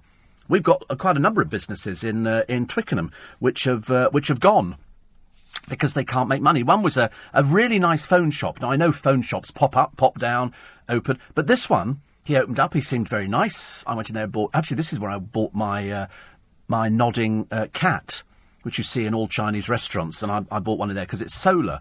And I love it. It was only £9, and I thought I bought that. But anyway, the phone shop's gone out of business. But yet all the product is still all in there. All the phone covers, so I don't know whether or not the bailiffs come in. Sometimes the bailiffs come in. There's a place around the corner from here, next door to us in Global. It's a little alley full of restaurants, sort of coffee shops and things like that, and different places. And one of them's closed. It's got the locks on the door. But the funniest thing, I can't remember if I told you this, just round the corner from here, there is like an NCP car park type thing. And it's an area where you get a lot of down and outs who sleep there with their bottles and things like that. But anyway... And this NCP car park was full of rickshaws. I didn't see any cars. It wasn't an NCP. It was something like that. And it's full of rickshaws. Well, it's still full of rickshaws, but this time the gates are padlocked, with about 6 padlocks on it and a big sign from the bailiff saying, this car park has ceased trading. You only had until last Friday to get your vehicle out, otherwise you've lost it.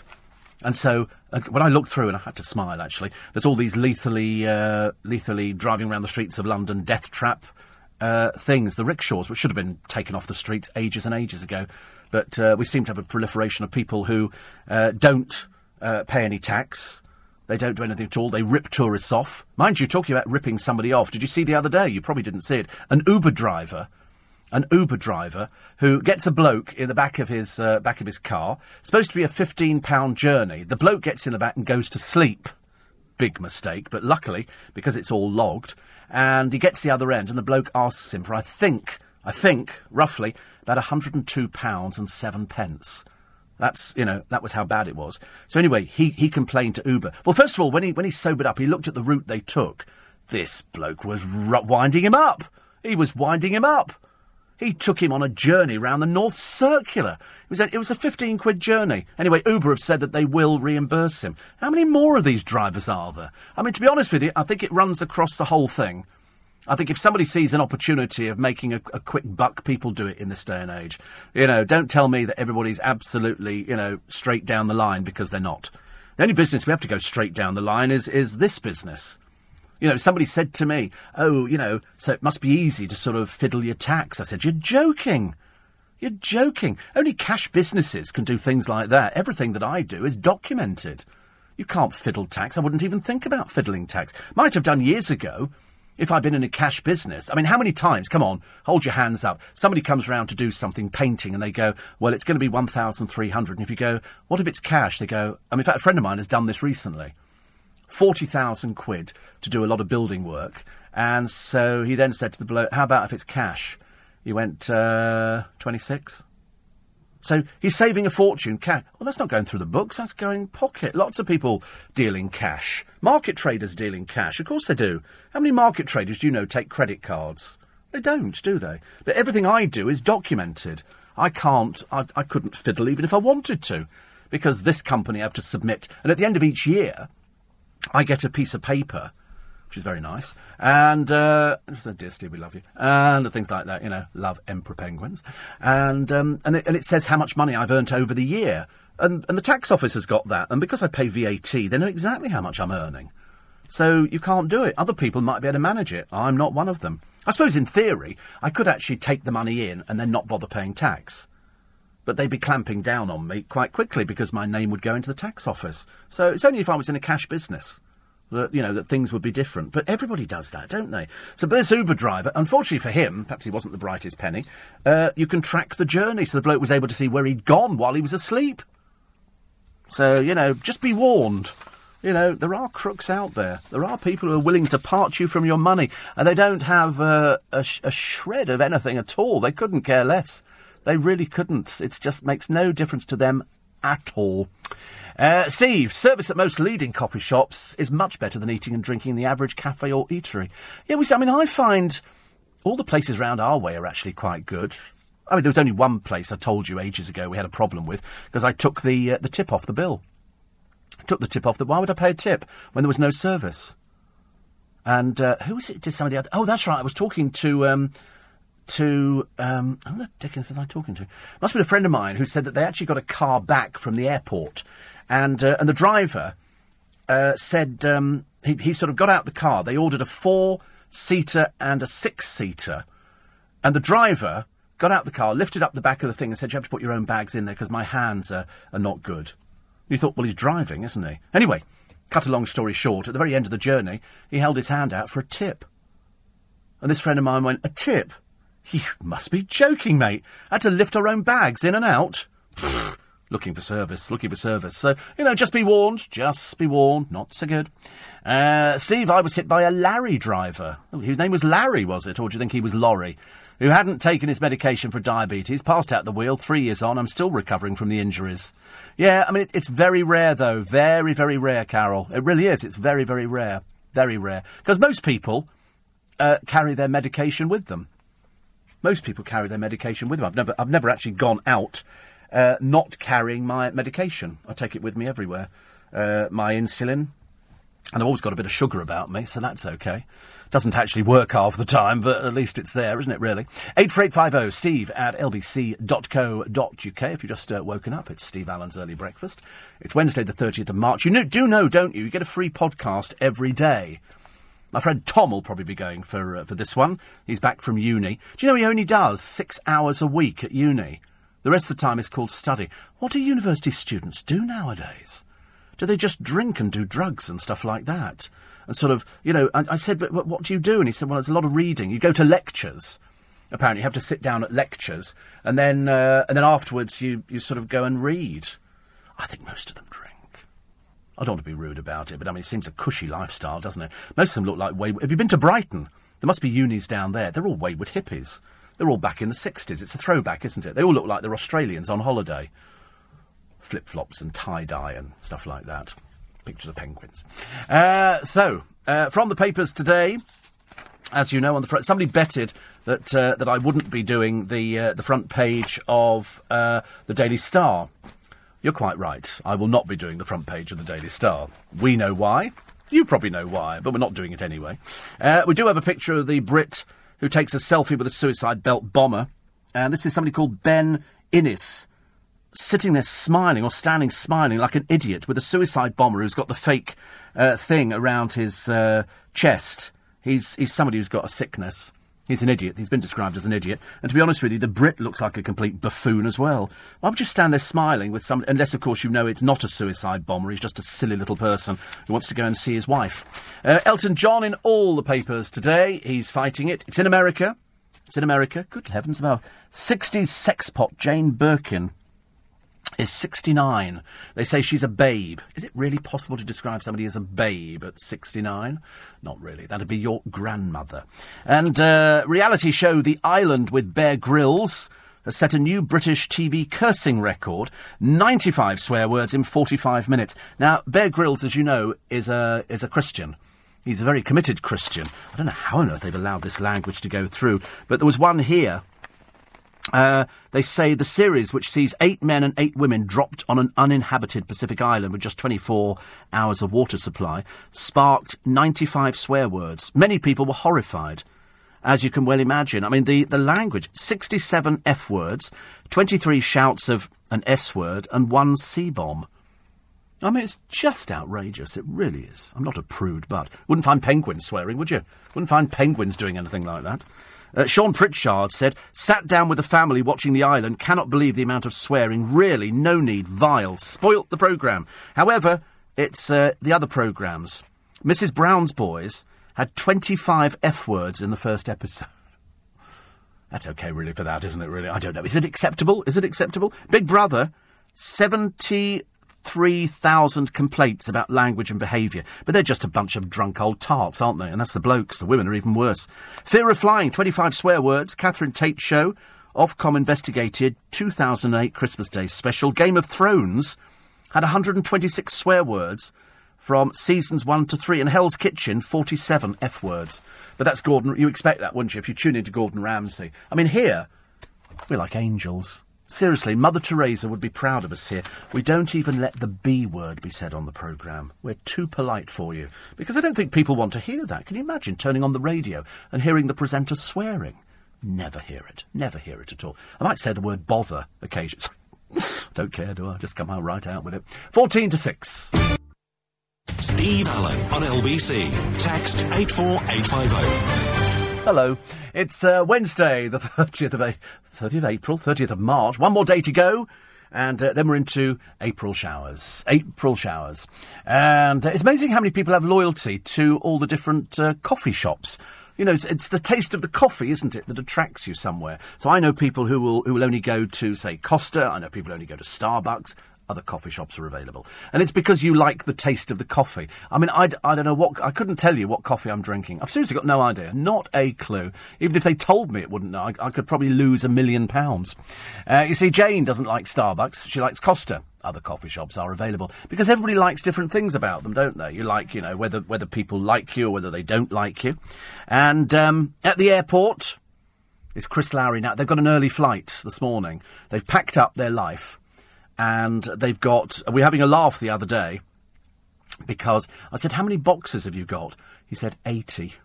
They've got 80 boxes. And presumably they're going by truck over to Spain. It could be one of these containers where you... And they've got a cat to go as well. I don't think the cat's going in the truck. And so the stuff will arrive over there and they'll have settled in later on today. And I think they're near... Where are they near? Are they Andalusia? I can't remember. Anyway, wherever it is, it'll be lovely. And hopefully the weather will be gorgeous and they'll have a nice time. But it's a big thing to do, isn't it? You see people doing it on the television where they say, I want to give up life here and I want to go and live abroad. And you think, that's a hell of an upheaval. It's a hell of an upheaval because you're literally packing up your life and taking it elsewhere. And hopefully you'll be fitting in. And they've had a place out there for ages, and they like it. They like the lifestyle. It's very inexpensive compared to here to live, and they just like it. So I said, how many boxes have you got? He said, 80. 80 boxes. So they have to fit them into a flat.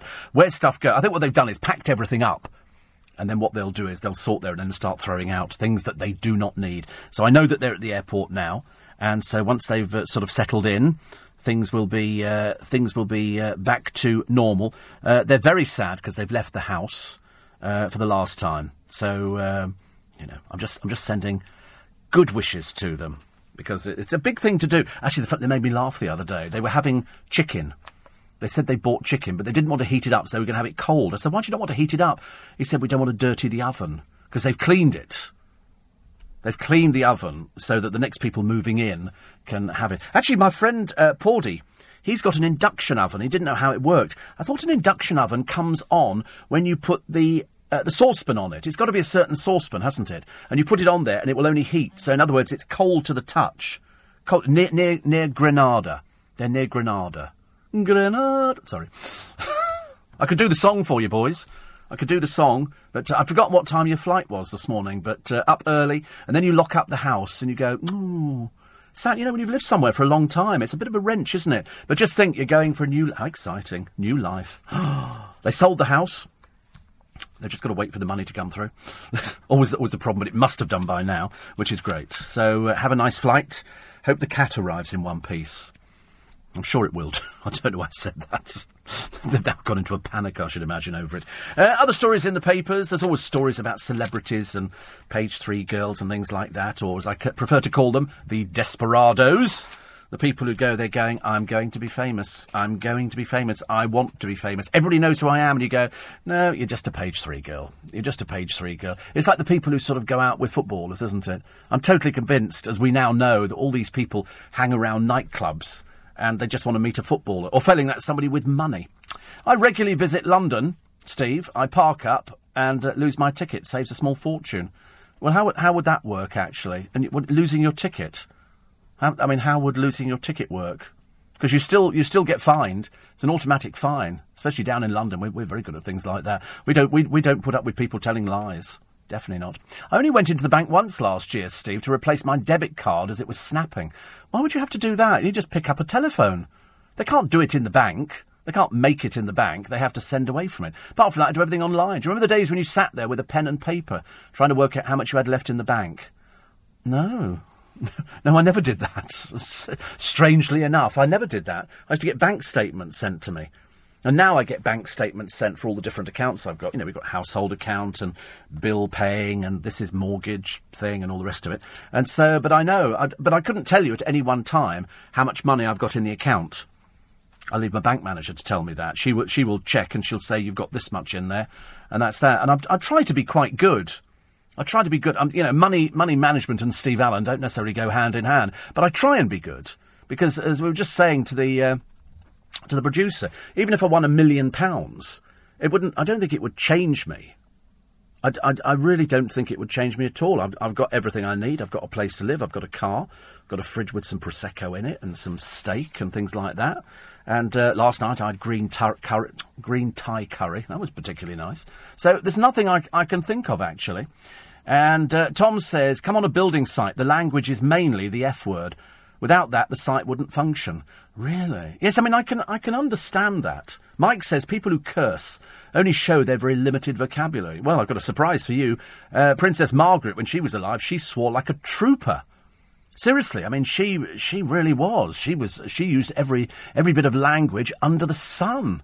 It was really quite embarrassing if you weren't one of those sort of people who was used to hearing bad language. She was quite rude. Actually, in real life, she was quite rude, full stop, whether or not she used bad language, but she did. But of course, it must sound terribly funny if it's somebody quite posh using rude words. Not think so?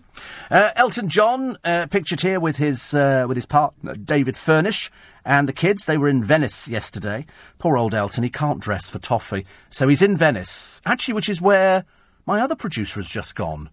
It must be quite cold over there. Elton's wearing a coat with a big scarf and glasses, and the kids are out. The kids look adorable. They really do absolutely look adorable. And obviously Elton and David are really close as a couple, so they've got the nice family unit there. But now you've got the bodyguard who claims that Elton groped him while saying, get your what's-it out. This guy says Elton forced himself on him during a car journey and grabbed his bits and buttocks. Court papers also allege the Rocket Man singer says, "Say hello to Uncle Elton." I mean, to be honest with you, it's being heard in America. Nobody really cares about it over there. But it's Elton says he's fighting it. It's absolutely ridiculous. And when you actually look at what he's claiming for, I mean, you know, they do claim like this in America. They do claim for the most odd things. I can remember Rock Hudson. If you remember, there was a book about Rock Hudson who was put on trial for having sex with his partner whilst knowing that he had the HIV virus. But he died. It didn't stop them putting him on trial. They just had an empty chair. And the court case started with, there is an empty chair here. Rock Hudson would have been sitting there had he still been alive. And they had a trial which proved that Rock Hudson had had sexual relations with his boyfriend at the time, knowing that he was HIV positive. So they put him on trial. I mean, you know, this is nothing new in America. They go for, look at the William Shatner story. They go for huge amounts of money. 120 million because you've said you were my father, and now they're saying, no, he's not, and so they will go into court. And people do say the oddest things. People do say the oddest things. Even Liberace. Liberace was proclaiming his heterosexuality for ages and ages. And in fact, I watched an interview on YouTube the other day with him, and I think he was on with Oprah Winfrey, and he was looking quite ill by that time, and they just denied everything. They didn't want anybody to know, because it was from a different era. Nowadays, Elton John can come out. If you remember, he was bisexual. Then he gets married to David. They do that down in Windsor, because that's where he lives. He has a house down there. And times they are a-changing. Times they are changing completely. Now it doesn't make any difference. If you hear a celebrity is gay or a celebrity is having extracurricular, who cares? Who cares? To be honest with you, does it really make any difference to anybody's life? Would it change your opinion if one of your favourite celebrities was caught having a fling with somebody? Would it make any difference? Of course it wouldn't. Why would it make any difference? Only makes any difference to them and to their partner, who's either got to put up with the embarrassment of it or the humiliation. But for everybody else, I couldn't care less what happens to people behind closed. I mean, the producer might walk out of here and dress up as a penguin and go running down this. I don't know. I don't really care. I don't know anything about him. Well, I know where he comes from. Well, I don't even know the place he comes from. I just know the continent. But I mean, I don't know anything about him. I don't know if he's religious. I don't know if he's sort of single. Well, I do know that bit. And I mean, that's kind of par for the course, really, around here. And so, but I don't know anything about him. But it doesn't make any difference. Why would it make any difference? I work with him. He seems reasonably pleasant. You know, he seems okay. He smiles a lot. But I mean, that could be anything. Could be wind. I don't know. And so in which case we get a kite, which is quite nice. So, but you don't know about people. He doesn't know anything about me. He probably knows a lot more now than he did before he started working with me, because I'm fairly open. I'm a radio presenter. You have to be honest about things, don't you? But I don't think, seriously, the more you read about celebrities in the papers, whether or not it's supposed to worry us. You know, if a married celebrity has a fling or starts doing something that is away from the norm, why does it make any difference to us? Would it make any difference? I don't think so. It's not going to change my life. As I say, the only life it's going to change is their life. The mum assaults a volunteer as an Easter hunt runs out of eggs. The tragedy of that lady, so desperate to marry and then takes her own life because she can't find anybody. Wills and Kate, they're off on holiday again. It's called, they're sort of touring India. They'll have pictures outside the Taj Mahal, etc. The women who live with facial hair. Gazza explains his booze relapse, and the men in the cancer test bid for the under-40s, the fear of prostate cancer. It's LBC. On Leading Britain's conversation. This is LBC with Steve Allen. Text 84850. Tweet at LBC. Anyway, nice to have your company. Welcome along. It's Wednesday, the 30th of March. It's Steve Allen's Early Breakfast. It's LBC. We're sorting out a connection at the moment, so bear with me. The 1.6 million migrants from the EU settling in Britain. That's quite a lot, actually. That's quite a lot indeed. Elton's sued by this bodyguard over claims he groped him. The sad songs which lift us out of gloom. The mum who got very angry. She took her kids on an Easter egg hunt and they ran out of eggs. And so she assaulted one of the people there. Obviously not a very pleasant mother at all. Swear Grills, the reality show. We seem to get it on every programme. You don't luckily hear it on the radio. But on the television, we're living with swear words every bit of the day. And Paul Gascoigne explains his booze relapse again. William Shatner sued by a man who claims to be his long-lost son. He wants £120 million. And the future of David Walliams, according to one of the papers, is in doubt for Britain's Got Talent. I don't know why. Perhaps I don't know whether they're changing anything or whether they're thinking... I did say yesterday that I thought, actually, now we've sort of brought back Dermot O'Dreary, because there is nobody else. There seriously isn't. I mean, you know, awful though he was certainly a lot better than the two who came in to replace him. It just didn't work, and the programme was losing its way. But where Simon needs to concentrate is they need to change the panel. You absolutely have to bring back, you know, the people that you got rid of before. You need to bring back Louis Walsh. You need to bring back Sharon Osbourne. You need to find one other person. Get rid of Cheryl. She knows nothing. It's an embarrassment to see somebody sitting there going, wait, because you're worth it. Because I'm afraid none of them are worth it. And I want somebody who knows what they're talking about, not somebody who isn't in the music business. She just sits there looking like some Barbie doll, and then she opens her mouth, and we have to get translators in to understand what the heck she's on about. So let's bring somebody in who knows what they're doing. Mind you, over on The Voice, when it moves to ITV, apparently the story doing the rounds at the moment, whether it's true or not, I don't know, is that they want to bring in Robbie Williams to entertain you. Oh, good Lord above, how boring could that be? Can't they find anybody who's of the day, not somebody from God knows how many years ago? Girls have no truck with Jim. This is some poor man who can't find a girlfriend because of his love of lorries. He likes lorries. He collects lorries. To be honest with you, it's absolutely got nothing at all to do with his love of lorries. It's the fact that he's not very attractive. That's what it's got to do with. So they've got a picture of this poor bloke in his bedroom. 17 years he's had an obsession with lorries. He collects lorries. He's got shelves full of lorries. And then you look at a picture of him and you think, of course he hasn't got a girlfriend. It's not very likely. He likes lorries. You know, he's more interested with lorries. However, as Nick Ferrari this morning is going to be talking about the people who spent hours trapped on that plane with a fake bomber, a man who was so delusional that he wanted the plane to fly to Cyprus so he could see his girlfriend or ex-wife or whoever it is, and he's an Egyptian citizen. He told the pilot of the Egypt Air that he had a bomb strapped to his waist. It was just phone covers, which he'd sort of put there. And it was a huge operation. I mean, I'm hoping that they'll have him in court and he'll be thrown in prison for about the next 25 years. Because in these days of heightened security, ha, ha, ha, which is what Nick's going to be talking about, this man was taking the Michael. And then somebody had a picture taken with him. I mean, even more stupid. But if proof were needed, Jane Moore, who you trust like Jane Moore says it, it's true. She went to Heathrow's Terminal 3 a good 2.5 hours before their flight to America, in the full expectation that post-Brussels, the check-in area would be on high alert. You would imagine, wouldn't you? So 2.5 hours they get there, they're going on a flight to America, you've got to check in early, because because of Brussels, there's going to be really strict security checks. Not a bit of it, she says. Along with hundreds of other passengers, we wandered unchallenged through the main door, queued with luggage-laden trolleys at the bag drop area. There wasn't a policeman or a sniffer dog in sight. She said, I don't know whether to be reassured or rattled. I would be rattled, finding out exactly where they were. And that this was at Heathrow's Terminal 3. Perhaps they were on a lunch break or something. Perhaps they're not bothered. Perhaps they're really not bothered. Perhaps they couldn't care less. Perhaps they go, oh no, it's so safe. But, you know, if you're queuing up with people with loads of luggage, who's checking them? The answer, nobody was checking them. There's also the story of a single mum facing jail. Another one of these stupid people that makes it into the papers. It beggars belief how they ever make it to adulthood. This one faked a pregnancy and abducted a 9-week-old baby in an evil bid to keep her lover. Kelly Marn admitted in court kidnapping the tot as part of an elaborate plot to convince her on-off boyfriend, Dwight Dennis, it was theirs. She stalked a heavily pregnant Ghanaian woman, pouncing 9 weeks after she'd given birth. Marn went home and told the mum her partner had been in an accident. She then offered to look after her kids while the fraught mum went to find her other half. And then when the mum got back, she discovered that she'd abducted the baby. I mean, quite clearly a particularly stupid person.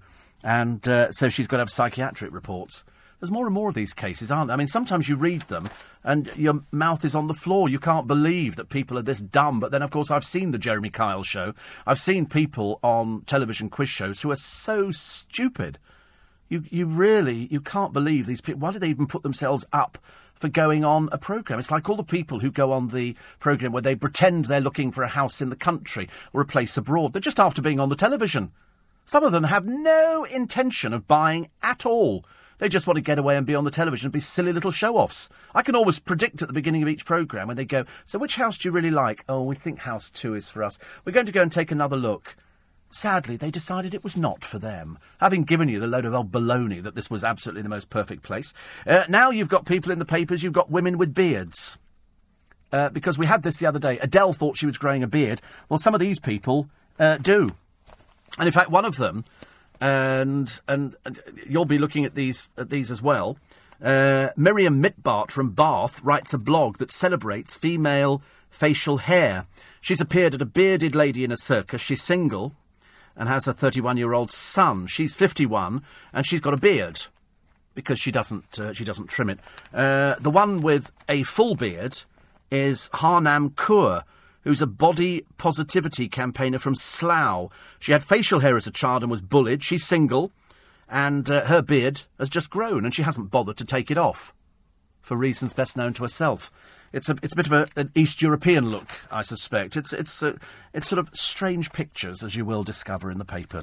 Here's the British tourist. This is Mrs. Brown. This is Susan Brown, snapped at an Easter Vigil Mass on Madeira. She's in a church. This is the woman who threw herself into the water and tried to swim to her cruise ship. I know. We all thought about her yesterday. She was rescued by fishermen a third of a mile offshore. She mistakenly thought that her husband was on the ship. Her air-filled handbag helped keep her afloat. She comes from Shaftesbury. She's been given psychiatric checks after recovering from exhaustion. Staff refused to comment. And then Mr. Brown said at his home, I don't want to talk about it. My wife's been ill. And that kind of covers it. That kind of covers the fact that you've got to go out there and rescue a woman who quite clearly has got psychiatric problems. I mean, she goes to a prayer meeting and then she jumps into the water and starts to swim after the ship. Doesn't make it, you know, maybe a telephone? Only guessing. Perhaps it should have been. 84850 steve@lbc.co.uk. And apparently James says the people who bank with Metro Bank can get a new debit card in the branch while they wait. It's very good service. But it only takes a few days to get one through the post anyway. Why would Metro Bank be any different from anybody else? I mean, I don't understand people who break their cards. Very odd, actually. We are checking on the app at the moment. The crackly problem. I know I've got loads and loads. Somebody says you sound as though you're underwater. Plop, plop, plop. Do I? Plop, plop, plop, plop. I can't do. And somebody says, I don't think it's my device. Somebody said you could tune in on AM and you can get it there, apparently. Change location to LBC News. The sound is fine on that one. So if you're really getting it badly at the moment, change it to LBC News and that should be okay. If you didn't hear that, you'll just have to wait till we've sorted out the other little problem. The story, which is sad, and it's a tragedy, really, of a lady called Danielle Saul. And she was a bridesmaid who longed to get married. 4 of her friends tied the knot, and she hasn't. She became depressed. I said that she was disturbed. So she saw her pals get hit. She lived alone with her cat. She was invited to hen parties and asked to be a bridesmaid, but confided to her best friend that she felt like dying. Her mum told the inquest quite a number of her friends were getting married, and I think she got overloaded with these things. She had a couple of long-term relationships, one about 5 years, that broke up, but she still had feelings, and then she got a cat. Now, once you get a cat, you're devoted to the cat. It's difficult. But, I mean, she was so... They say it was a cry for help, but quite clearly nobody was listening because she ended up dying. And so they also say that the full outcome of her actions could have been down to alcohol as well, because people get very, very depressed. I mean, it's a big thing, isn't it, if you actually decide that you're going to do something like that. There's always somebody to talk to. She had friends, they got married, and she just got depressed about it. And once she got herself into that state, there was no turning back. But they say that alcohol was a contributing factor to her ending her own life. Steve... says CJ, if that dumb guy wanted asylum in Cyprus or anywhere, I think having hijacking a plane on his CV has kind of blown it. Yes, I mean, I agree. And I think he should be locked up and sort of and kept there for a long, long time. Make it so much easier. What's this? Sam Smith, what's happened here? The Slimline star pulls a hot model. They're trying to sort out, aren't they, really? Sam Smith and his other half. This one here, his latest love interest may prove more of a handle because this bloke is called Jay. He's found fame. Oh, this is this boring person as the bisexual party boy who's been linked with Stephanie Davis, Kieran Richardson and Chloe Madeley. Oh, God, honestly. I mean, the worst people you could ever think of in living memory. How embarrassing. It's just, I'm afraid, somebody trying to drag... It's fame by association. Read my book. Did I mention a book? I have one called So You Want to Be a Celebrity, and fame by association plays a big part. In other words, find somebody to go out with who's more famous than you are, and then sell the story. And this poor little creature here... is obviously trying to sell a story. I mean, honestly, the three of the people he's allegedly been out with, how dreary. God, I mean, three of the most boring people you could ever find. 6:15, LBC News Time. Latest headlines for you this morning with Eleanor Noakes. Steve Allen, tweet at LBC. Morning, everybody. For those people who are having difficulty, we've got a problem at the moment with the app. You can go on to AM. Just go into the app and change it to LBC News. OK, LBC News. And then you get the last 10 minutes of the programme. So, sorry about that. It's just it's a computer glips, or blip, or whatever they call it at the moment. So, go on and go to LBC News and you'll hear it perfectly. OK. What was I going to say? I was going to say something very important. I've completely forgotten it was, actually. Something about... oh, yes, Noreen said, I don't think the extra podcast went on yesterday. Yes, it did. Yes, we've just checked, and thousands of downloads. Yes, it was definitely on yesterday. Definitely. In fact, that's the first one that goes up. So sometimes you need to reboost your system, sort of go on and sort of put it in again. And Sally, belated happy birthday. So belated happy birthday from Noreen and from everybody else. Very quickly, a lot of people listening in music. Listening in music. I think lost in music. Listening in Munich, says Joanna. You do sound like you're broadcasting from the bottom of a swimming pool. But go to LBC News. OK, LBC News, you get it there. Oh, dear, you're going to get withdrawal symptoms today. And St. Mark as well. Don't worry about it. Lorraine, don't worry. She said, I'm glad it's not just me. Paul and everything else. Steve, in Newbury Park, the traffic lights are out of sync, says Michael. Carl, yes. Thank you very much indeed. Paul Gascoigne. I must do the Paul Gascoigne story because I'm a bit bored with Paul Gascoigne, full stop. This is a man who's been sectioned twice, gone into rehab 7 times, and he's still drinking. So he now claims that his bloody, as in bloody on his face, booze-fuelled meltdown was just a blip. Hell of a blip. The wayward England star... actually, disaster, really, admitted he was not perfect after smashing up his face in a fall during a drunken relapse. He told well-wishers he was trying his best always in his battle with alcohol problems, but obviously failed miserably. So he was seen clutching a bottle of gin outside his home. And as I say, hell of a blip, falls over, damages himself, and he then vanished, sparking a missing person investigation, reappeared 2.5 hours later, checked over by paramedics. He's beginning to become a bit of a liability to himself. He says, I've done really well for 11 months. I have one blip and I get hammered for it. No, you got hammered. We're not interested. I couldn't care less, actually. You can drink yourself into oblivion. You know, how many more times do you need to be helped in rehab? And the answer is probably for the rest of your life, because you're what's commonly known as needy. We can't do anything about it. I can't stop you drinking. They can't do anything. I've often thought, actually, when they go into these rehab places, if you can hypnotise people to stop people smoking, can you hypnotise people to not drink again? Would it be possible to do that? I mean, I'm sure that, you know, if I had a chat to various people that I know, like Paul McKenna, I mean, I'm just asking next time I see him, actually, whether or not it would be possible. If you can stop somebody smoking and stop them overeating, can you stop somebody drinking? Would that be possible? It'd be nice to think that it would be, wouldn't it? 84850. Oh, thank you. Oh, somebody says it's back to normal. So that could be good. Somebody says, when are we banning cycling? Well, I don't know, actually. Do you think we should ban... I think cycling in London is dangerous. I don't know what it's like the rest of the country, but I seriously think it's a bit dangerous here. I have cycled in London. I have had a Boris bike before. And to be brutally honest with you, you fear for your life. Fear for your life. Front pages of the papers before we finish the programme for this morning. On the front of the Sun, Pest Elton groped me. As I say, this is a very odd story because Elton's very much a family man. You know, there's him and David, and they've got the 2 kids. I would find that difficult to believe. I mean, would that be in keeping with Elton? We've never had anything like this before. Also, the Brit selfie with a suicide belt hijacker. This is some poor creature called Ben Innes, who posed alongside a maniac, well, a delusional, who threatened to detonate a suicide belt. He said when the man surrendered, he said, I'm not sure why I did it. The incident sparked new fears of lax Egypt airport security. Come to Heathrow, you can walk straight through, according to Jane Moore. No policemen, no sniffer dogs, no nothing in Terminal 3. She wasn't sure whether to sort of give him a round of applause or sort of worry about it. I'd worry about it, to be honest with you. Hi, Jackass. Hi, Jackass, say The Sun. That's their front page. The Mirror, say hello to Uncle Elton. What the Star is accused of saying to a bodyguard who's suing for assault. It's amazing, actually, that he's these sort of groping allegations. Do you think people see somebody as being rich and think, well, they're sort of ripe for it, aren't they? The grinning Brits picked with a suicide vest hijacker who turned out to be a simpleton and went there to go and see his wife. That, as I say, lock him up for 20 years, and then at least we'll be seeing the end of that. The Daily Star front page I can't do. Because I just can't. And the Daily Express today is the secrets behind the real Rowan Atkinson. I should imagine a depressive. I should imagine so. Great comics are always people who seem to be either very deep in thought or, you know, they're not as happy or they drink or whatever it happens to be. So they've got the secrets of him. Like anybody cares.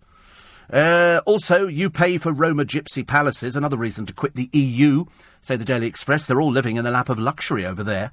Gypsy palaces, and all they do is they come over here. They reckon 300 mansions in one small Romanian town alone. They've just come over here and milk the system and then fly back again, take all the money back. It's as simple as that. We're probably sending money over there. We send money all over the place. You know, it's going to bankrupt us, I should imagine, because there's no way of stopping this.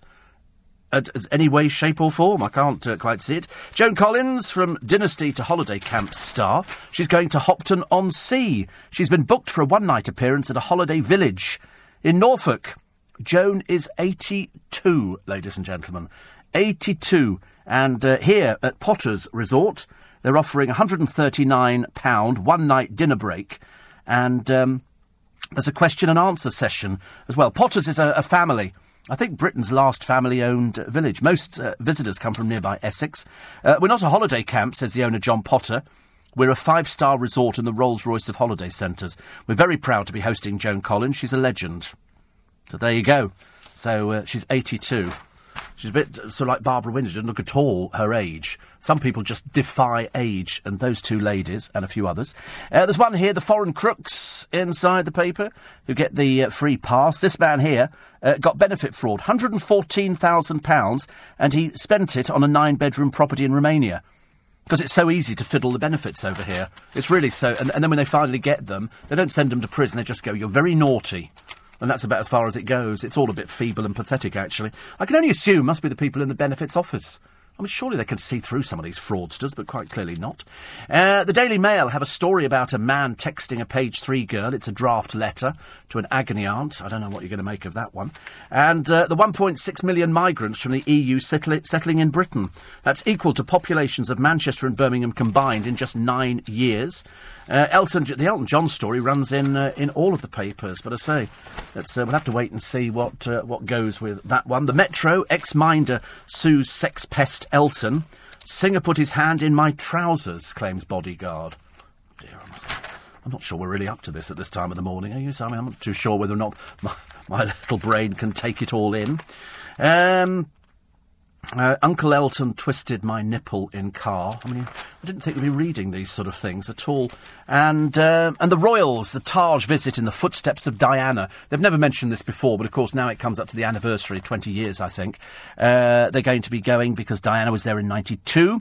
And the visit to India and Bhutan starts on April the 10th. For what reason? I've got no idea. Just another jolly for the royal family. Plus... who's this one here? Body shamers apologise for insulting Wentworth. My mental struggle by Prison Break star. I read that earlier on, actually. I didn't understand it then. I don't understand it now. And packed trains. That happens every day. I got on a train. Actually, luckily, I got on a train the other day, and as Brian and Lenny will tell you, the trains were really empty the other day because the kids were on holiday. But there was a train coming to town which was packed. Well, most of them are packed. You don't get a seat on a train anymore, do you? They appear not to exist. You just have to sort of make the best of it. You get on at the right place, you can get a seat. But if you don't, you can't. And the New Day, Harvey Procter talking about his life ruined, Theresa May should quit. And the latest brainwave to improve our kids' development, toddler tutors. Save the Children calls for qualified teachers in every nursery. And that, as they say, is about it this morning. Thank you very much indeed for your company. We will have a free podcast up for you. up and goes up every day. If we have a problem with it, then we always know about it first. So it's definitely there. So panic not. And hopefully we'll all be back to normal in the sound quality department. OK? I'll be back with you at 4 o'clock tomorrow morning. You can follow me on Twitter at Steve Allen Show, and you can download the free LBC app for your mobile or tablet and never miss a moment so that you can listen to LBC whenever you want, wherever you are. Leading Britain's conversation at 7, it's Nick Ferrari. He's going to be looking at that security. I hope he remembers that bit from Jane Moore, that she went to Terminal 3 and there was no security at all. But Nick will be with you after the morning news, which is coming up next with Lisa Aziz.